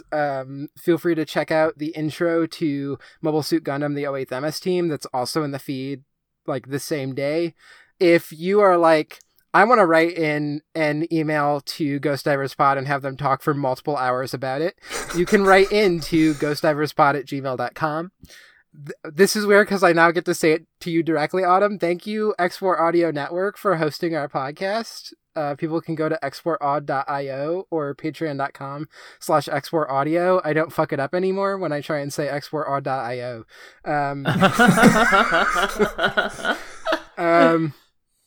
Yeah, and then we can so you can follow the podcast at Ghost Divers Pod. You can follow me at Foxmom Nia. Connor, where can people follow you? You can follow me at Rabelaise on Twitter, because, that's what we're talking about. Yeah, see all of your great tweets there. Yeah. And then, Autumn, where can people find you? Anything you want to plug? Usually I do this very off the cuff because I just assume that people know me if they listen to a whole podcast, but people might not know me if they're listening to this. So you can find me on Twitter at autumnal_coffee.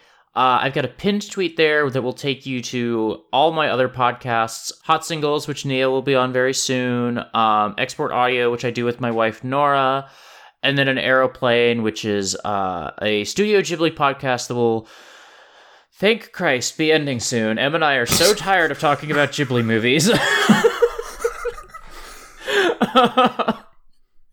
We love podcasting together, but we are so totally apathetic towards toward Hayao Miyazaki specifically, and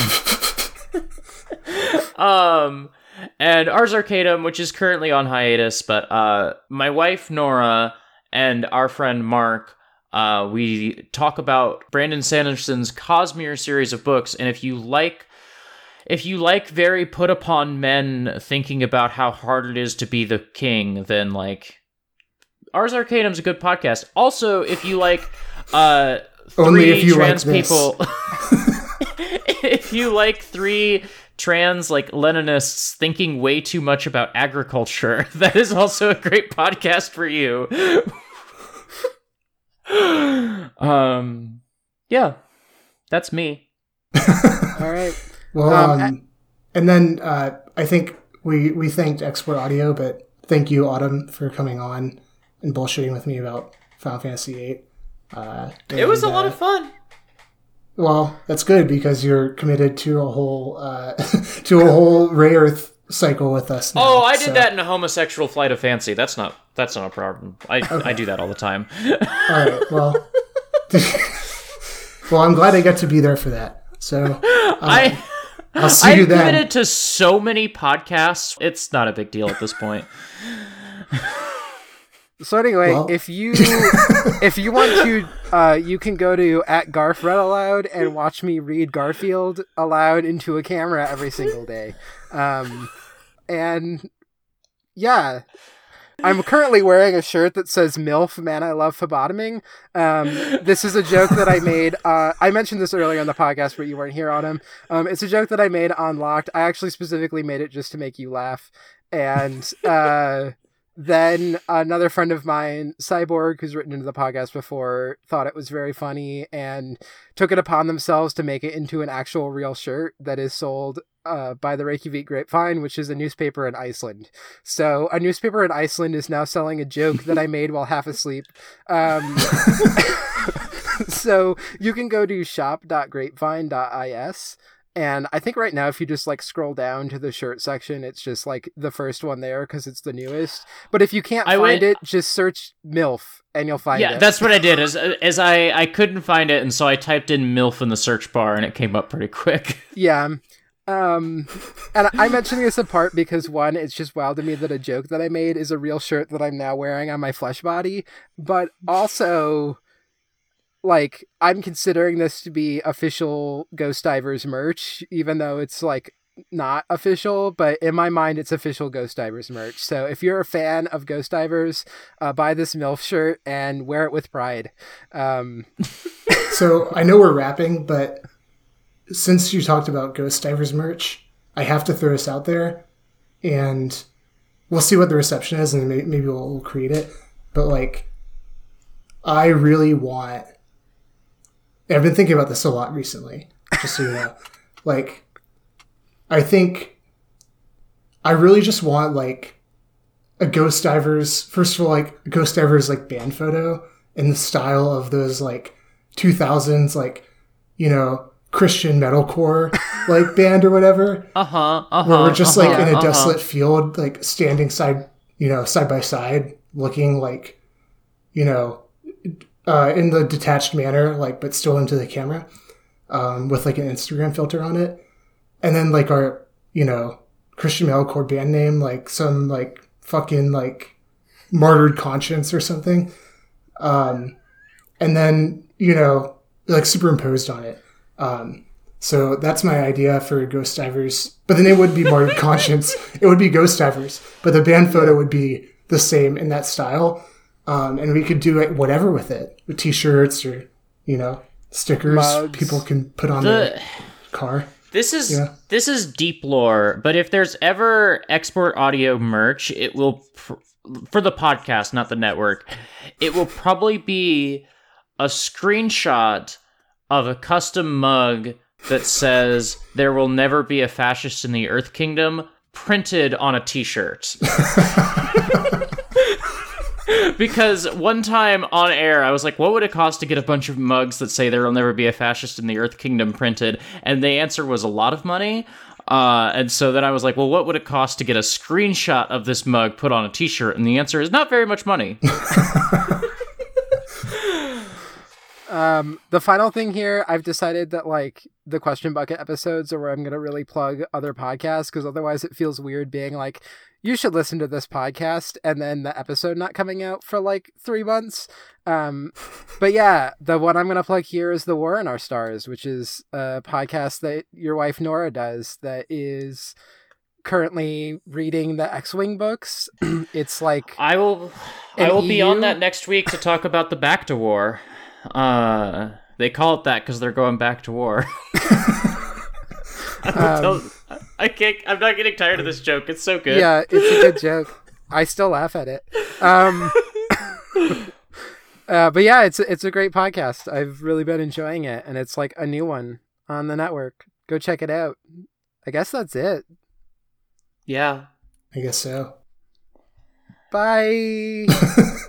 Bye, everyone. See you next time. No podcasts have sign-offs. Sign-offs are so 2019. Oh, wait. The unofficial sign-off for Ghost Divers. Remember, if you're not really our friends... Or no, wait. Remember, if you're not our friend, you're not really our friends. I got it. I got there.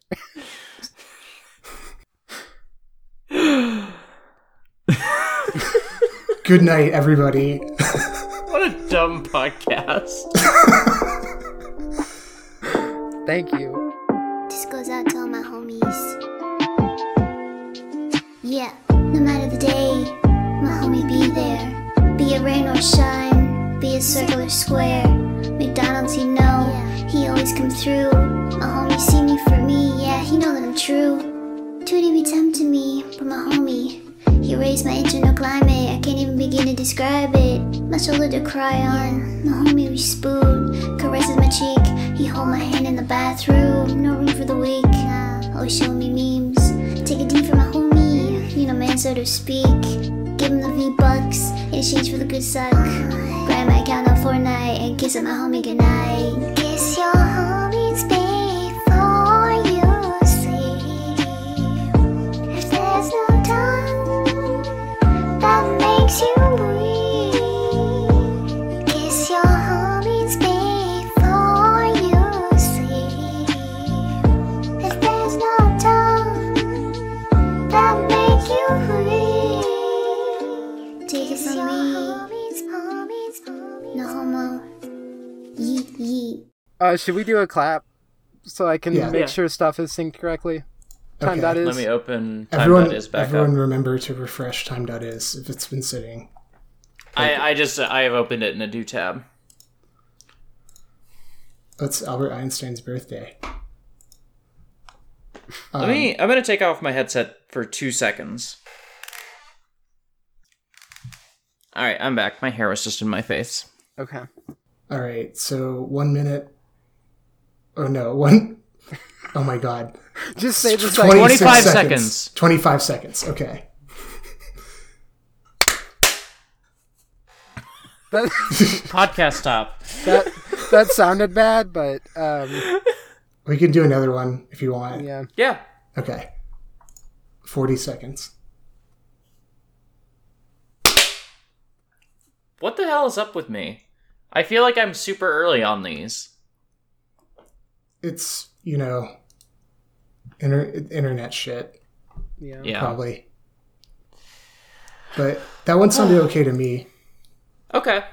Yeah. You think that's usable? I'll figure it out. Okay. It all comes out in post. Yeah, right. Yeah. Yeah. If you've gotten this far. I use claps as like a guideline, but I don't like I always have to like listen to it for a minute or two just to be like, oh, this sounds right, you know? Yeah.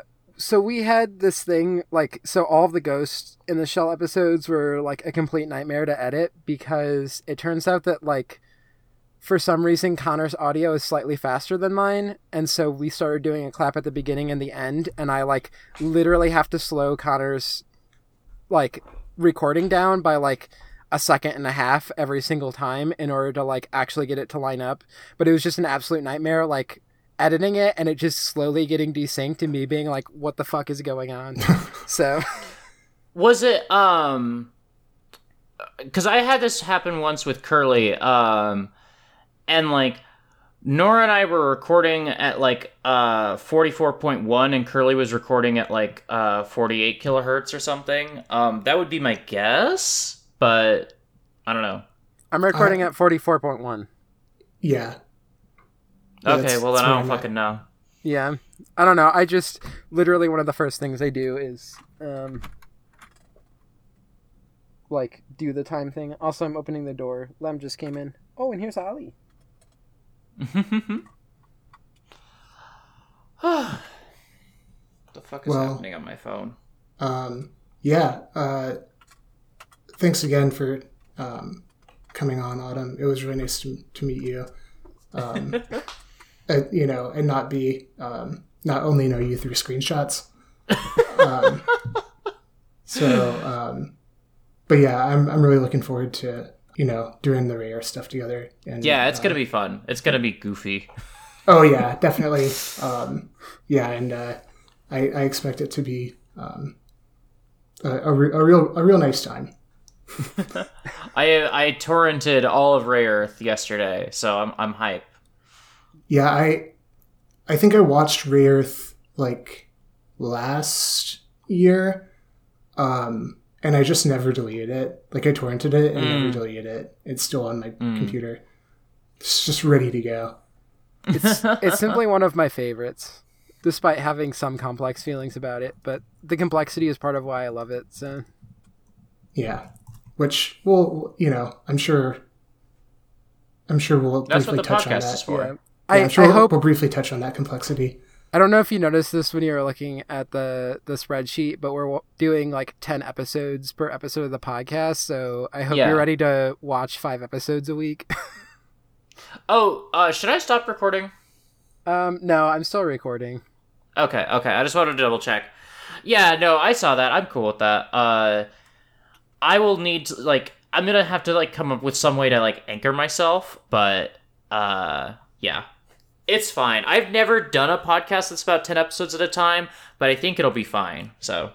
Yeah, Ray Earth is extremely a series too, where it's just like so slowly paced that Yeah. I don't know. Like, I feel like I would just be very frustrated, especially with the way that Ghost Divers works, to like talk about even just like 3 or 4 in an episode.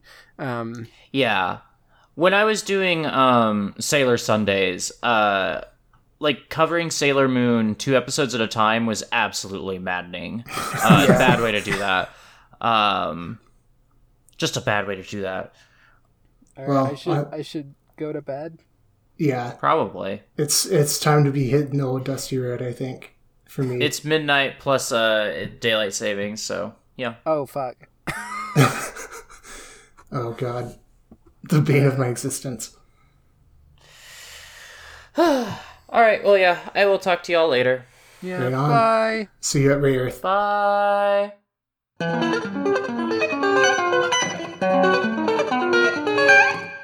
Oh, let's get. Yeah, I'm already in my Craig channel. Okay. I like how I have a secret channel that's just for me having Craig join. Sweet. Okay. And So- also, I'm going to, before we start recording, invite Autumn to the Discord. How do I invite people to Discords again?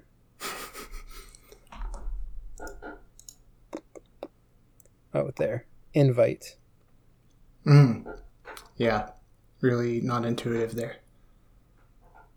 There's just like so many different little menus if you're like are going around, especially if you have like the full ownership of something. Anyway. Yeah, so on the headphone subject, because I think we're both secretly like somewhat, Audiophiles. Yeah. I think we've talked about this before. Where we're like kind of audiophiles, but we're not super like all the way. So it's just never comes up. But Yeah. We Yeah, are so- we are like self-aware audiophiles, where we know kind of how ridiculous it is to be audiophiles, and so we like try to tamp it down, but the impulse is there. yeah, like It's one of the. This is a reference that I don't think you will get, but listeners will probably get. It's one of the areas where I'm like, I look at Rob Zachney and I'm like, there, but for the grace of God, go I. The other thing is just like whenever Rob Zachney talks about coffee, and I'm like, I am really into coffee, but I'm also like glad that I just got a decent, like, you know, prosumer level or whatever espresso machine, and I just make espresso, and I'm like fine with the fact that the steaming wand isn't that great. I just live with it. yeah. I'm not like trying to mod it and everything. Yeah, it's funny that you say that because the exact thing I was going to say is like I'm an audiophile to the extent that I will do research on like, well, first I'll decide like how whatever, you know, needs I have and how I want my audio thing set up. I will then do research to be like, what is the, you know, what is good, and then I'll buy it and then I'll just use it. And like that's the end of it for me. Yeah. I'm not like posting, you know, on forums or like talking about it ever because I just know that nobody gives a shit, and I'm like, that's fine.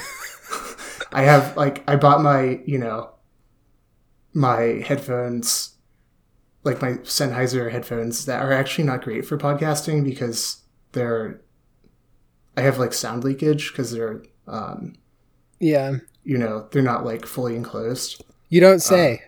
Yeah. So, you know, but am I going to change my headphones? No.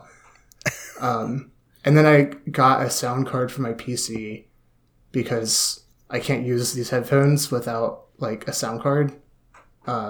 So yeah, that's how I know like the jack that you're talking about, because you know, I have one and it's plugged into my sound card.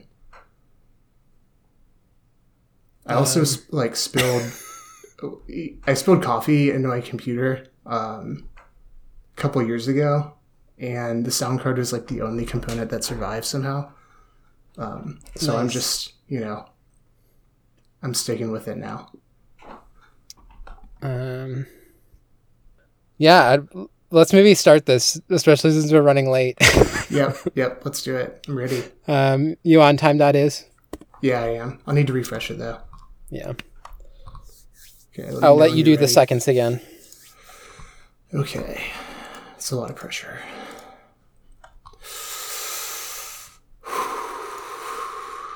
Okay, you ready? Yeah. All right. 9, 36, 16. All right, that sounded pretty good to me. Okay. Yeah, I was like just we're gonna have to a quarter second early, but it's okay. Yeah, we're gonna have to like clap again when Autumn's in anyway. So okay, triple clap. This is new territory we're entering into. All right, because they're just like I haven't watched Crow High at all, and I also haven't listened to those episodes yet. So just like call me in for Final Fantasy VIII, and then they'll probably stick around for me ranting about queer alt comics, even though they haven't read them. So they're like, that just seems fun. Yeah, I mean that's not. Yeah, who would want to miss that? Yeah, I mean you also haven't read them, so right. Yeah. Well, here I was being like, oh, I feel bad because I haven't read these, and you know, Autumn like probably has, because I just, you know, assume that this is that these all queer people read all queer comics. Connor, is that what you're saying? No, I just assume like that, though I know nothing about that space, but I assume if you're like bringing it up that it's like fairly well known. No, so well, I'll save it from when we get to them, but there's like very specific reasons why I brought these up. I mean, Gaylord Phoenix is kind of especially well known. I think it like won some awards when it came out, but it's not like a thing that a ton of people read, and it's also kind of old at this point. So okay, well, my point was like I'm glad that you're flying solo on that one. That we're gonna have two people here who don't know what you're talking about and can't really engage on the details. Kind of makes me feel like less guilty. Yeah. I mean, that's going to be me with Final Fantasy VIII, except there'll be two people who know that's about it. That's why we have reinforcements. All right, let me do the opening. Oh wait, I gotta stop recording. It didn't pick up my mic. I'm glad I checked the checklist. Okay. Okay. What do you... Well, that'll be fun for... I mean, we just have to do another time.is clap because I'm over on Blue Snowball now. I fixed it. We just... Oh, okay. So it wasn't like getting you at all. Yeah. That's but right. I will have to like cut and shift around a little bit. So let's do another time.is clap. You felt bad about the last one anyway, so... Yeah. Is there anything else you need me to... Do you need... Well, never mind. Yeah, just a clap. Yeah. Okay. 9:39, 31.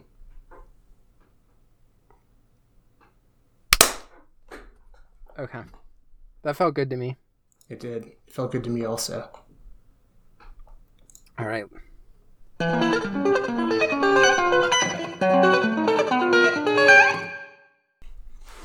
Hello. Hey, what's up? Not too much. My clean room is pretty quick this time.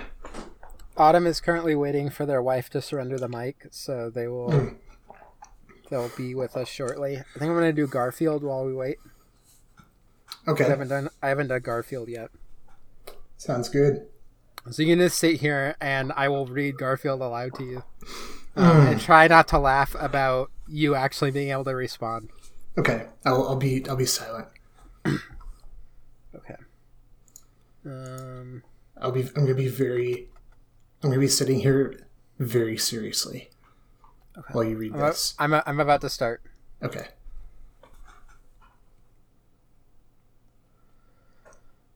So today, the table's kind of a slightly purplish, bluish color.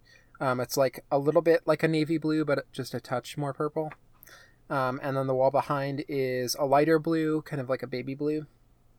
And Garfield and Squeak the Mouse are at the table. Garfield's on the left and Squeak the Mouse is on the right. Garfield has a neutral face and is holding up a notepad with a pencil. Notepad in left hand, pencil in right, and is like writing something down. And then Squeak has his left arm on the table and is thinking cheese, cheese, cheese, cheese, with a comma in between each cheese and then an ellipses at the end.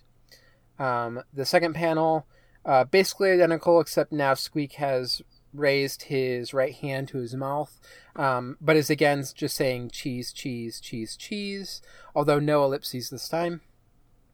And then the final panel, Garfield has put the pencil down, is no longer writing, has kind of lowered the pad of paper a little bit, and Garfield thinks, "Thanks for your help with the shopping list," and Squeak raises his right hand like toward the air, pointing up, and thinks, "And cheese," with an exclamation point. All right, that was a Garfield. Nice. It was great. Let me tweet this. This is a particularly bad Garfield. I mean, they're all kind of bad, but like this one was really dumb. Yeah, I was like trying to like it. Not your performance. That was, eminently likable. But the panel itself, as you're describing it, I was just like... I don't like when the table and the wall are such similar colors. Like, I like when there's some contrast there. Garfield holding the pad of paper and writing was interesting because we've been getting a lot of, like, Irma taking, like, orders at the restaurant lately. Mm-hmm. So it's been interesting. Like, it's interesting to see Garfield doing that, but also like it's just cheese a bunch. Yeah. Like yeah. Like Garfield likes cheese because lasagna, and the mouse likes cheese because mouse. And like, that's what I got. That's what I got.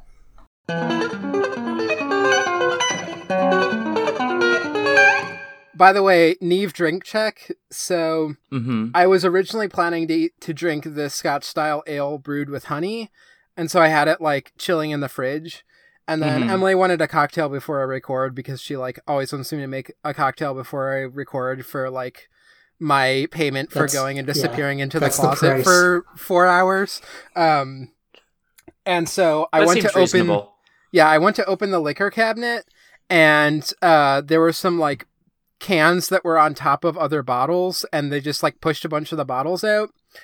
And so Kirin Ichiban got busted, and like the top fell off, as well as a bottle of tonic.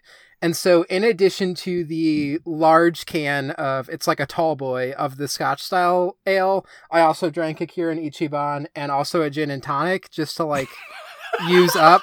So, and I've already had the gin and tonic and the Kirin Ichiban, and I'm like a third of the way through the Scotch ale. So just so you like know where my vibes are at. Neve drink check. Yeah. Were you, now answer honestly, were you saving that Kirin Ichiban for your Katsuragi like bit for our next Eva episode?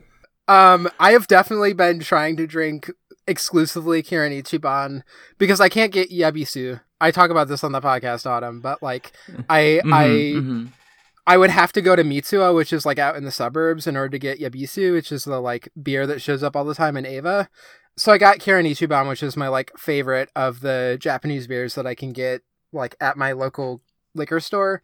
And I've been saving it for exclusively drinking it when we record Ava. And the joke is that when we do the question bucket for Ava, I'm just going to have an entire 6-pack of Kirin Ichiban, and I'm just going to try and like pound the entire thing during the recording to be my absolute most Misato. I looked at the bottle of rum and I was like, no, I don't have anything to mix, and so I'm just gonna do 2 shots, and that'll be a bad scene. I'll just make a cup of tea. I'm glad that I'm glad that the energy is totally mismatched. Welcome to Ghost See, the Divers. thing is, I always drink while I'm recording Ghost Divers. It's just like what I do in order to be able to actually talk into a mic. I get that for sure.